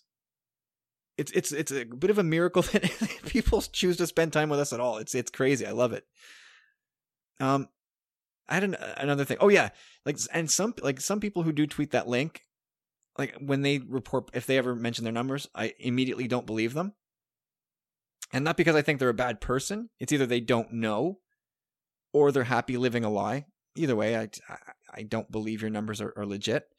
Like I know of a couple of podcasters who opened up, not Star Wars podcasters, opened up multiple Twitter accounts with no followers, no followings, just silent Twitter accounts, just so they can tweet out the direct link. Just flood Twitter with that direct link to nobody, so the bots would hit it and drive up their numbers, so that they can then turn around and give a bloated download number to an advertiser. Yeah, exactly. It's what a terrible game that is. That ruins podcasting for everybody. Like if Kind of. it really does. It makes podcasting as a medium super unreliable, because that advertiser who goes, wow, that guy's getting 50,000 downloads for a show. Man, I'll put in a couple $100 a month with this guy to pump my thing. But the thing with that is that you get found out quite quickly when there's no conversion on their. Exactly. So you're not getting the clicks back for the websites that you're quote unquote sponsoring. No, what you need is for you whatever small audience you do have. Like everybody has some size of audience. You need that audience to absolutely jump on your advertiser. Yeah, because let's say somebody decides to sponsor Joe Rogan's podcast. Like when that podcast comes out, the advertiser actually sees a bump and hits to their website. Absolutely, yeah. I mean, there's hundreds of thousands of listens to that, right? Even a small percentage goes over and clicks on the advertiser. They'll see a couple thousand people that day. Oh yeah, big time. And I used to get good emails from the people over at MeUndies, because even though they weren't really sponsoring the show with a dedicated amount of money, they gave me my own link to put on my Facebook page or on Twitter, and there was conversion from that. So I still have tons of store credit at MeUndies, but like how many pairs of underwear do you need? You know? Hey, if it's MeUndies underwear, they're really good. They're awesome, dude. Yeah, yeah. Modal? They really are Modal? good. Modal. No, they're awesome underwear. Anyways, yeah. Yeah, moving on. No, they really are. They really are, and they're a good company too. So yeah, but I agree with you, man. It's I looked at some of my downloads from Spreaker now, and they're nothing compared to what they were at the beginning of 2016. And like everybody's tightened up their belts a little bit. I think I think every podcast provider has learned how to filter out a good chunk of bots. Like they've all changed their algorithms. They've learned how to recognize the low-hanging fruit bots and filter those out of your numbers. Yeah, that's what I'm hoping. But the thing with Spreaker is when I started with them, I was new to their platform, so I'm sure they published or they showed that I had created a new podcast, and a lot of people who normally would not have seen my podcast saw it in their feeds, because that exists as well, depending on the service provider that you use. Right. So, and it's the same thing that we talked about before. Like, they want you to be happy with their service so that you continue podcasting, so that they can make more money every month. Sure. So absolutely. There's a lot of that. There's a lot of that going around. Yeah. Whatever. Yeah. I mean, in the end, yeah, you should know your audience size, but don't fixate on it. Yeah. I wouldn't even say know your audience size. You should get to know your audience. Yep. Yeah, it's absolutely. That's the powerful friends versus Russian bots. No contest. It's funny though, like in our the first episodes, like episode 1, I remember after we launched it, and like at the end of the day, I was like, oh, let me check. And I'd come home from work and I'd log in, 6 downloads. I was like, oh, and I'd look at my wife and go, 6 people listened to us today. I haven't heard from any of them, but 6 people heard my show. I was one of them. 5 people heard my show. Exactly. I was one of them.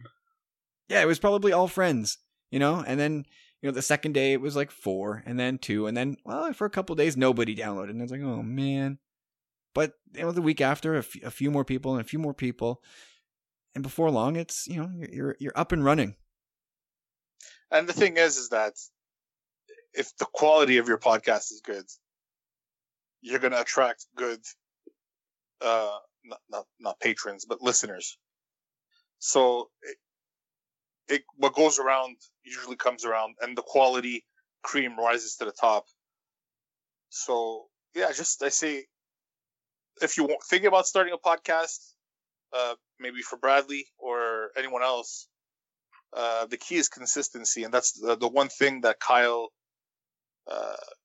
Well, Kyle's a lot better at a lot of stuff than I am, but for that, I would say consistency and positivity are keys to being. I couldn't agree with you more there, Carlos. Honestly, like early on when the podcast first started, like episode 6 was my first episode, and I was like, what the hell, man? Like, you're such a douche. Like, why don't you ask me on the show? And he's like, you can do Rebels talk. That's what you're good for. I was like, what do you mean? We grew up on Star love that you're Wars, giving man. me the George Lucas voice. This is perfect. It's your baby. Like, trust me, I was super on board. I was like, I can't believe Kyle is doing this, man. Like, how can he? I was actually kind of like, why would he not have asked me? But obviously, you didn't have the faith in me. But since then, like, I have not missed one day of work, man. I don't want to call it work, actually. Like, I have not missed one podcast. Like, anyway, whatever. You're a better man than I am, Corey. Hey, man. It's it's something I always look forward to. No, me too. Honestly, like even just jumping on with the Sith Disturbers was already like, oh yeah, and then getting on the just being here week after week and answering the listeners' questions is like, sorry, it's just a highlight. Here we go. Yeah. So anyway, there you go. There's that's the long and short of it, Bradley. It's not, there is no answer, and it's anywhere from a couple hundred to several hundred people listen. I think a lot of people would probably tell you the same. I don't know. Either way, good question. It gave us a little bit of avenue to lift the curtain a bit and wax nostalgic for a bit. All right, so let's check in with Metal Mando. Hey guys, Jeff here from sunny Fort Myers, Florida. So the last time I watched The Last Jedi, I heard a really cool sound effect, so it got me thinking, what are my favorite sounds in Star Wars? So I wanted to ask you guys the same question. What are your favorite sounds, sound bites, sound effects? Maybe a noise sound that a droid makes, like a non-human speaking droid, just a sound they might make.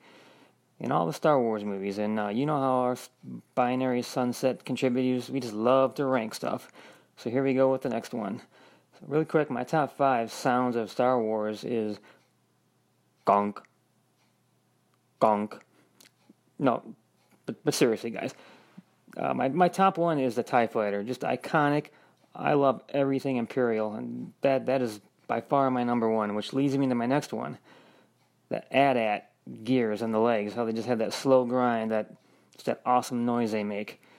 And another one, actually from the prequels, is the seismic bombs that come out of Jango Fett's ship, how they just kind of have that silence right before it kind of rips through those asteroids, I don't know if you call them space rocks, who knows. And the next one is Kylo Ren's lightsaber when it ignites. Kind of has that really crazy rumble, like a little bit out of control compared to normal lightsabers. Very cool. And the one I mentioned when I was watching Last Jedi, that I noticed is when that dreadnought comes out of hyperspace and makes that crazy, intimidating noise for the first time you see it early in the movie, that's really impressive to me. I love that. So, really quick, guys, this week, what are your top 5 sounds in all of Star Wars? Can't wait to hear your answers. And for this week, guys, I'm the Metal Mando, and I am out of here. Bye. All right, Jeff, on the topic of Star Wars sounds, I wanted to look up which episode it was that we did this particular topic. It could have even been a Sith Disturbers before that became a patron exclusive. I'll try and find it, and I'll get back to you on that. But we did talk about most iconic Star Wars sounds, and then you put TIE Fighter in there. There's somebody here on the line that boy, oh boy, he did not like the sound of that. It's not that I didn't like the sound of that. It's that, listen. Oh, TIE Fighter, here he goes. It is a very iconic sound, but I had something set in my mind that the question was, Kyle had posted a poll, and I can't remember the choices. It was like lightsaber, this, that, and the other, but he, like, with the 4 limited choices that you had, he had put lightsaber. And I was like, So when I'm thinking in a poll on such a grand scale like that, this survey, I was thinking more something that's more easily recognizable to the common folk, like something that's more ubiquitous. So I've come more now to appreciate that personally people can take that as more iconic than other sounds for themselves. But in the terms of everything, when I was speaking on a more ubiquitous level, like if you hear TIE Fighter sound versus R2, for someone who's never really seen Star Wars or barely knows Star Wars, they're going toward R2. I'm sorry. Like, that was my whole argument, and it was all about drinking Drano, and things got crazy. And you're still wrong, though. But it's okay. We love your opinion. Okay, well, you're drinking Drano, Candido. If you're thinking R2 is not more iconic than a TIE Fighter. Well, that was it, right? Like, we had a poll, and it was ranking like 4 iconic Star Wars sounds. I forget which ones they were, but it was like lightsaber, Chewie's howl, R2, and a TIE Fighter. And no, I think you're missing. No, I think it was excluding Vader's. Yeah, we may have left that off the list. So whatever, I don't know what it was. It was definitely lightsaber, Chewie, R2, and TIE Fighter. Was that it? Yeah, I can't remember. And TIE Fighter beat out R2 in the poll, and you just could not handle that. No, I still can't handle that. I actually I ran a secondary poll probably about 6 months later. I had planned it out. I had someone else run the poll. It was like the Star Wars poll guy. Anyhow, it was a whole thing, man. So my answer why the TIE Fighter was more iconic was because there have been other droids in other movies, and that type of sound, that beeping and booping, is not exclusive to Star Wars. That was my answer. But that TIE Fighter sound, you'll never find that in another movie. That was the reason why I said it then, and it's the same reason why I believe it now. And it was a running joke on the show for practically a year, so that's cool. Still is, man. It still is. You can't you? All right, well, Carlos, let's do this quickly. Run down your list of... This is favorite Star Wars sound, so this could be anything. It doesn't have to be iconic. It can just be anything in Star Wars. My favorite... so I'll give you 3. The AT-AT crunching away on Hoth, for me, is one of my favorite sounds, like that industrial... Yeah. sound. Econoline Crush. 9 Inch Nails. So there's that. There's the TIE Fighter, and another sound like the lightsaber. That sound is so cool. There's just it's low hanging fruit. It's magical. Yeah, it's just fantastic. Coolest weapon, bar none, ever created in any medium ever at any point in history. The lightsaber. Nothing is cooler. Absolutely. That's arguably number 1 from any standpoint. Well, Corey, run down your list. Wait. Is your list like 20 items long? No, there's more than 5, but I can run some off really quick. Like, gotta give props to the Wilhelm. Tauntauns. Come on. Like, so good. The range of blasters, man. From like Hera's, that was like a little ping, to like Zeb's bow rifle, Chewie's bowcaster, like so many cool sounds in that regard. Pew pew. Yeah. lightsaber definitely number one. Jeff, Metal Mando, you were my boy. Gonk, you get it, bro. Gonk. Totally on the same page again with Jeff in the sense the seismic bombs from Django. Oh yeah. Never Those are forget cool. that, man. Dude, where Kyle's working now, I used to work there way back in the day on the docks, like shipping and stuff like that. Like I'd finished college, and it was like between college and university. So anyhow, I'm there, and I saved up all kinds of money, and I bought this sick sound system for the time. Anyhow, so it was in storage when my parents had moved away, and I had finally moved out on my own, and I finally set up this sound system, right? And the first scene I instinctively went to was the seismic bombs, and my landlord came running down like, "Brah, like we're under attack," pretty much. I was like, "No, bro, come sit down, come check this out." But That landlord of yours was special, though. That guy was he really was special. He was on all kinds of yeah. No, Pharmaceuticals. No, he was no. I don't want to say that. Like I would say more from. He's not listening. No, I'm not. I'm not gonna go there because I knew the guy. Like he was definitely. Whatever. He had an interesting life, but I won't. It was more medically prescribed. Like he wasn't like a crackhead. You know what I mean? The one thing, the only thing I would argue about that sound, is from Spider-Man 2, from the original, from the Tobey Maguire Spider-Mans with Alfred Molina as Doc Ock, when they're trying to create that mini sun, and you get those 4 beats. I had the surround sound at the time. And you get those 4 beams, pew pew pew pew, and you get that rumble. I think it's equal to those blasts from Attack of the Clones. Yeah, something like that. And it was just so good awesome to like demonstrate the sound system. You know, all right, one little one here. Like I just gotta throw it out there. It won't necessarily be my favorite, but come on, Empire, Vader in his hyperbaric chamber. We talked about it a couple weeks ago, like ice cream cone head, just like the thunk, and then the squeal, the vacuum seal, like Yep. Yeah. Well, and there's so many like in-universe sort of like atmospheric sounds that make Star Wars like give it that lived-in feel. Like anything from like the sounds going on in Beru's kitchen. Like, you can hear the food processors going on. Yeah. Like all that kind of stuff too. I just like when I hear those, it's very cozy to hear that kind of sound. Like Gonk is in that category for me. There's just so many little background noises that I've never heard anywhere else that I just love. What about this from a descriptive terms? Like, I don't know if you can imagine the Falcon, okay? Hyperspace.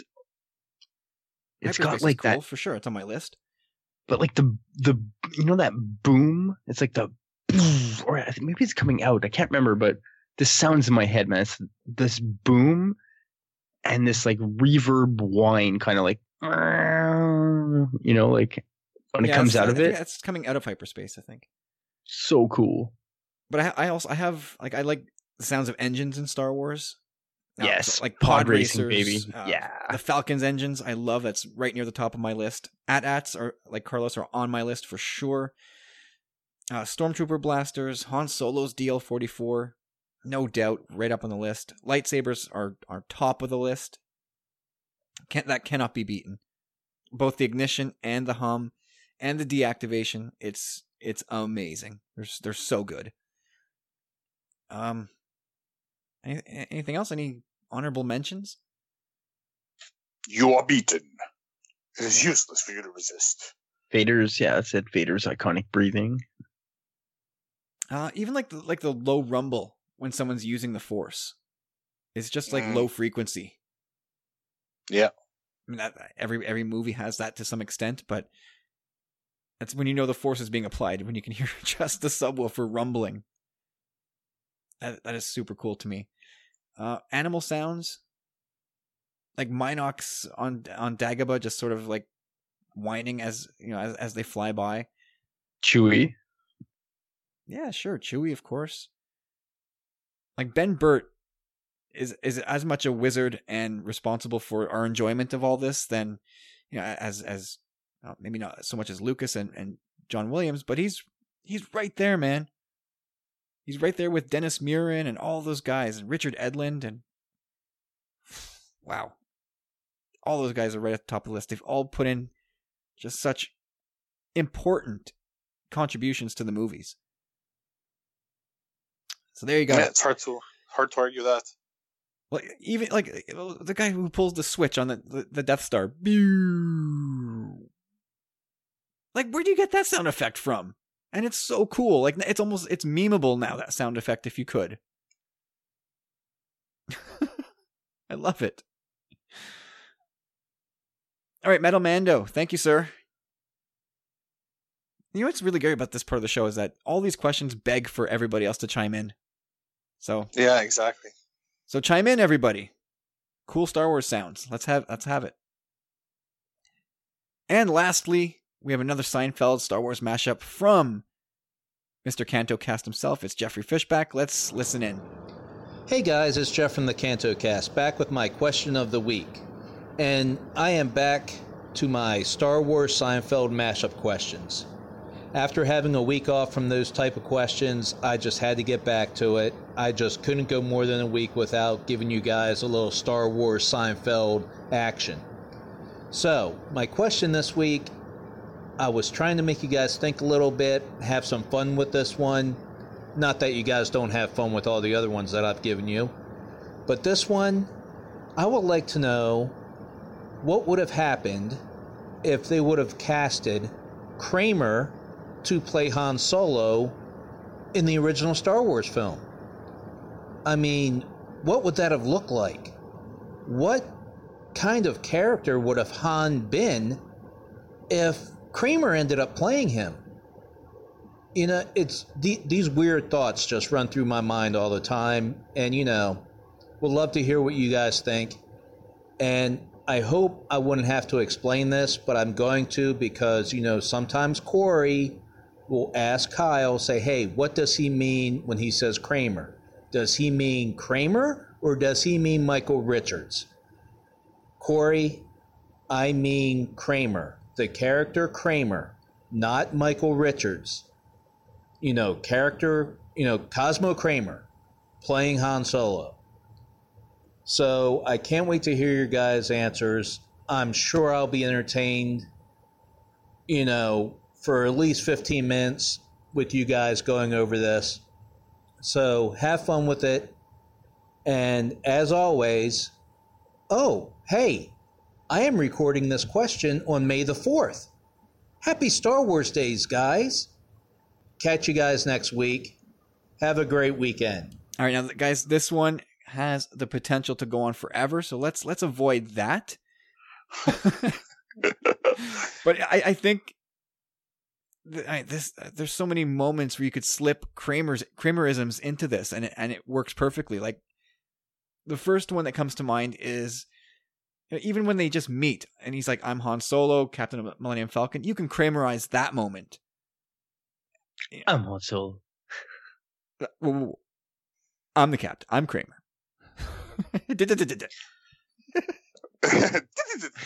No, what I really love about Cosmo Kramer is the name Cosmo, like cosmos, space. There's a little thing, that as soon as I listen to the question, it's like, yeah, okay. I mean, just his name, like, he's just as dumb as Han Solo, like.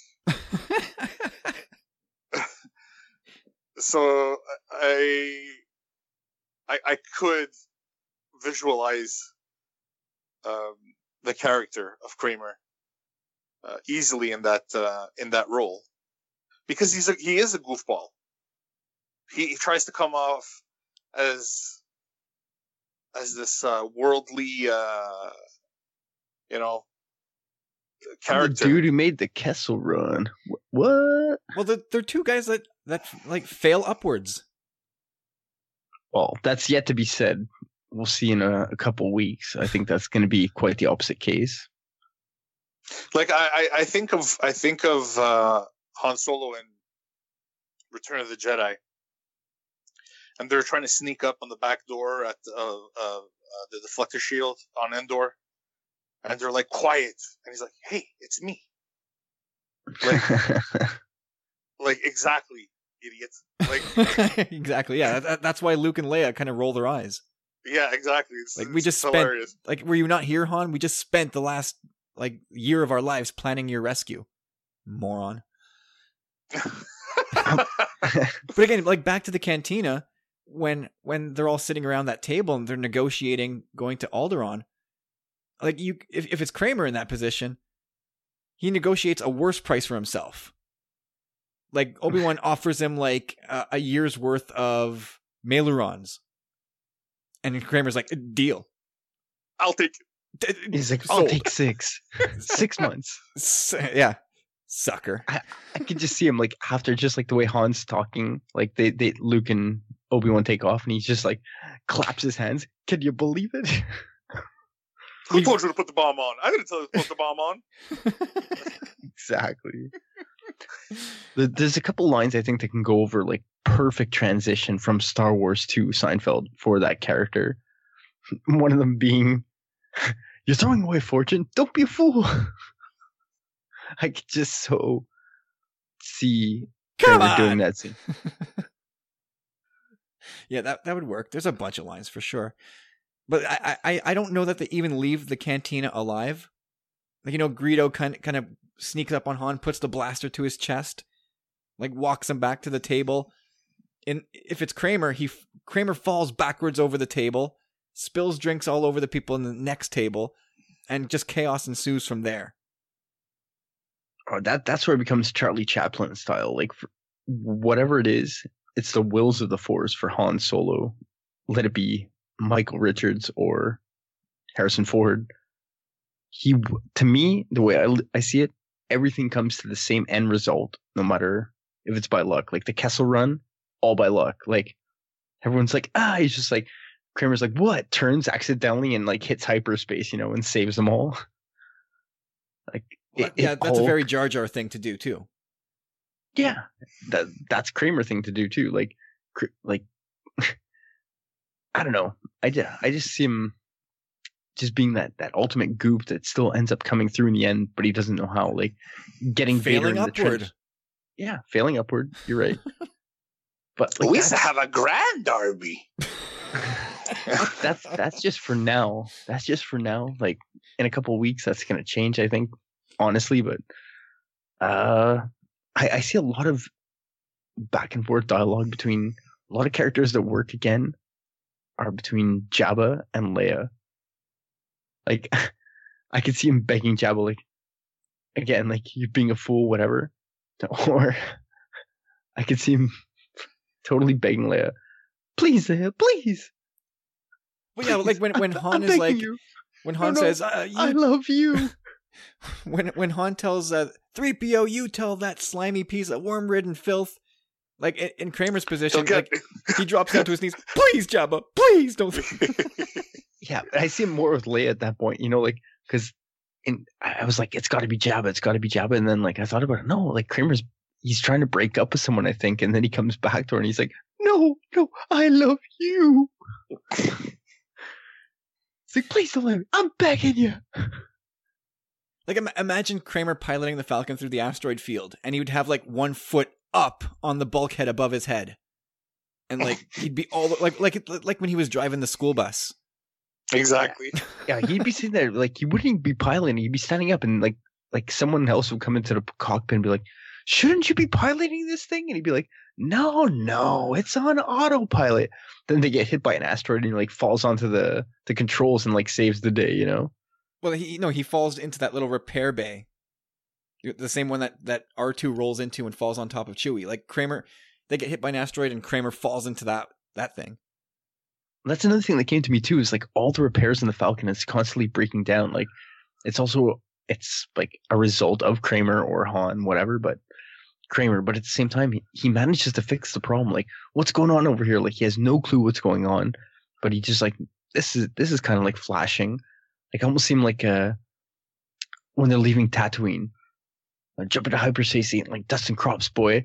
Like, Luke's like, what's that flashing? He's like, well, I don't know. I kind of usually just touch these buttons over here. But where does the meat go? Like, Kramer installs a hot tub on the Falcon.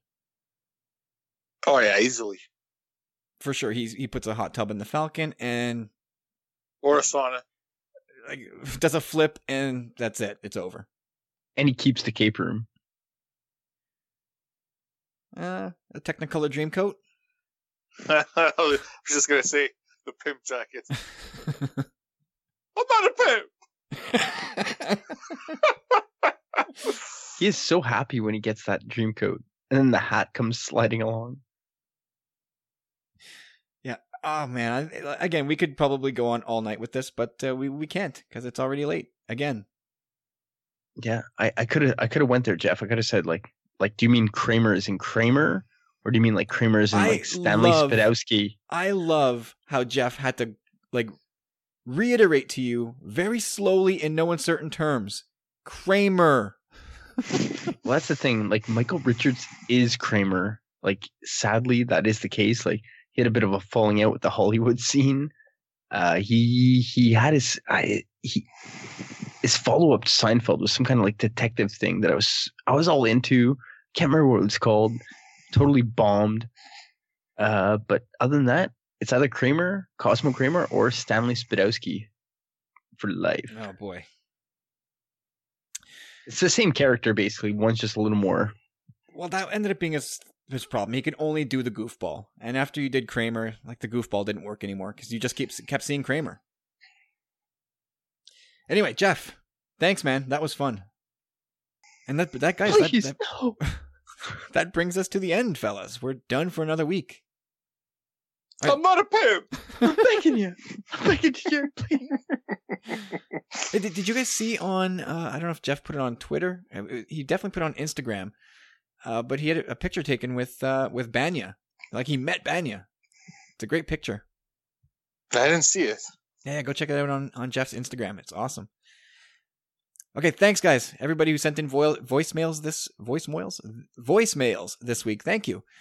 And everybody, again, door is open. Send in your voicemails or emails, and we'll read them on the next episode, and we'll butcher them as we always do. But get them, if you can, get them in early next week, because as you know, next week is Mother's Day, and it would be a bad look on me if I spent my Sunday preparing for the podcast on Mother's Day. If you want to hear episode 127, make sure, help me prepare episode 126 and get your questions in early if you can. If not, then that's okay. I know sometimes it's a little bit challenging to come up with a question. I know, believe me, I know. So whatever, but if you can, that would be very helpful. And again, thanks to Rob Wade for sharing this episode on emotionally14.com. We got a nice little section built up there for podcasts that are, I think, Emotionally 14 approved, or E14 approved, I think, or endorsed, I think. And again, check out his hilarious podcast with the comedy podcast with no rails, The Crazy Train. And guys, I think we are due back with Sith Disturbers this week, if I'm not mistaken. Oh yeah. Oh yeah. And if you want to hear that, become a powerful friend for just a couple of dollars a month at patreon.com/tumblingsaber. You get early access podcasts, exclusive podcasts like Sith Disturbers. You get access to our monthly prize draws and a bunch more. And if that's not in the cards, then please just head on over to Apple Podcasts and drop us a review, as those can be really, really helpful too. Help us climb the ranks, and we'll read that on the show as well. Please. Be the wind beneath our wings. Remember Kramer with Bette Midler? That was a great episode. It really was. Oh boy. And also this week, what you should be doing above all else is heading to StarWarsCommonwealth.com or Star Wars Commonwealth on Apple Podcasts and checking out the great Star Wars podcast there. You can just check out all our friends there, and I promise you will not be disappointed with the quality and quantity of the podcast there. StarWarsCommonwealth.com, everybody. And diversity. Yeah, I mean, we try to put in a little bit of something, a little bit of everything in there. And hopefully, I think we do a good job. I think we do a really, really good job. So hopefully you agree. So do that. And otherwise, guys, we're going to punch out of here. Carlos, Corey, thanks, guys. Thank you. My pleasure. Guys, where can you be found, Corey? Well, you guys, Carlos, Kyle, everybody, you know you can find me at Chop Rules with a Z, baby. And Carlos? You can find me at C Candido Music on Twitter, and check out my website at carloscandidomusic.com. More music coming, huh? Oh yeah. Oh yeah. Ooh, baby. Awesome. Yep. So check it out. I know the Commonwealth. I know our friends are definitely looking forward to hearing that. And guys, if you're out there, if you're on Facebook, come join our closed Tumbling Saber group on Facebook. A lot of guys have been really making the group pretty vibrant and active in the last little while. So come on in there, join the ranks in our closed Tumbling Saber group, and you can just geek out on Star Wars all day long. It's a lot of fun. And yeah, that's it. So enjoy your weeks. Please. All right, guys, have a good week, and we'll talk to you soon. Struggle for the answers, questions frighten me. Circles getting wider, it's harder just to see.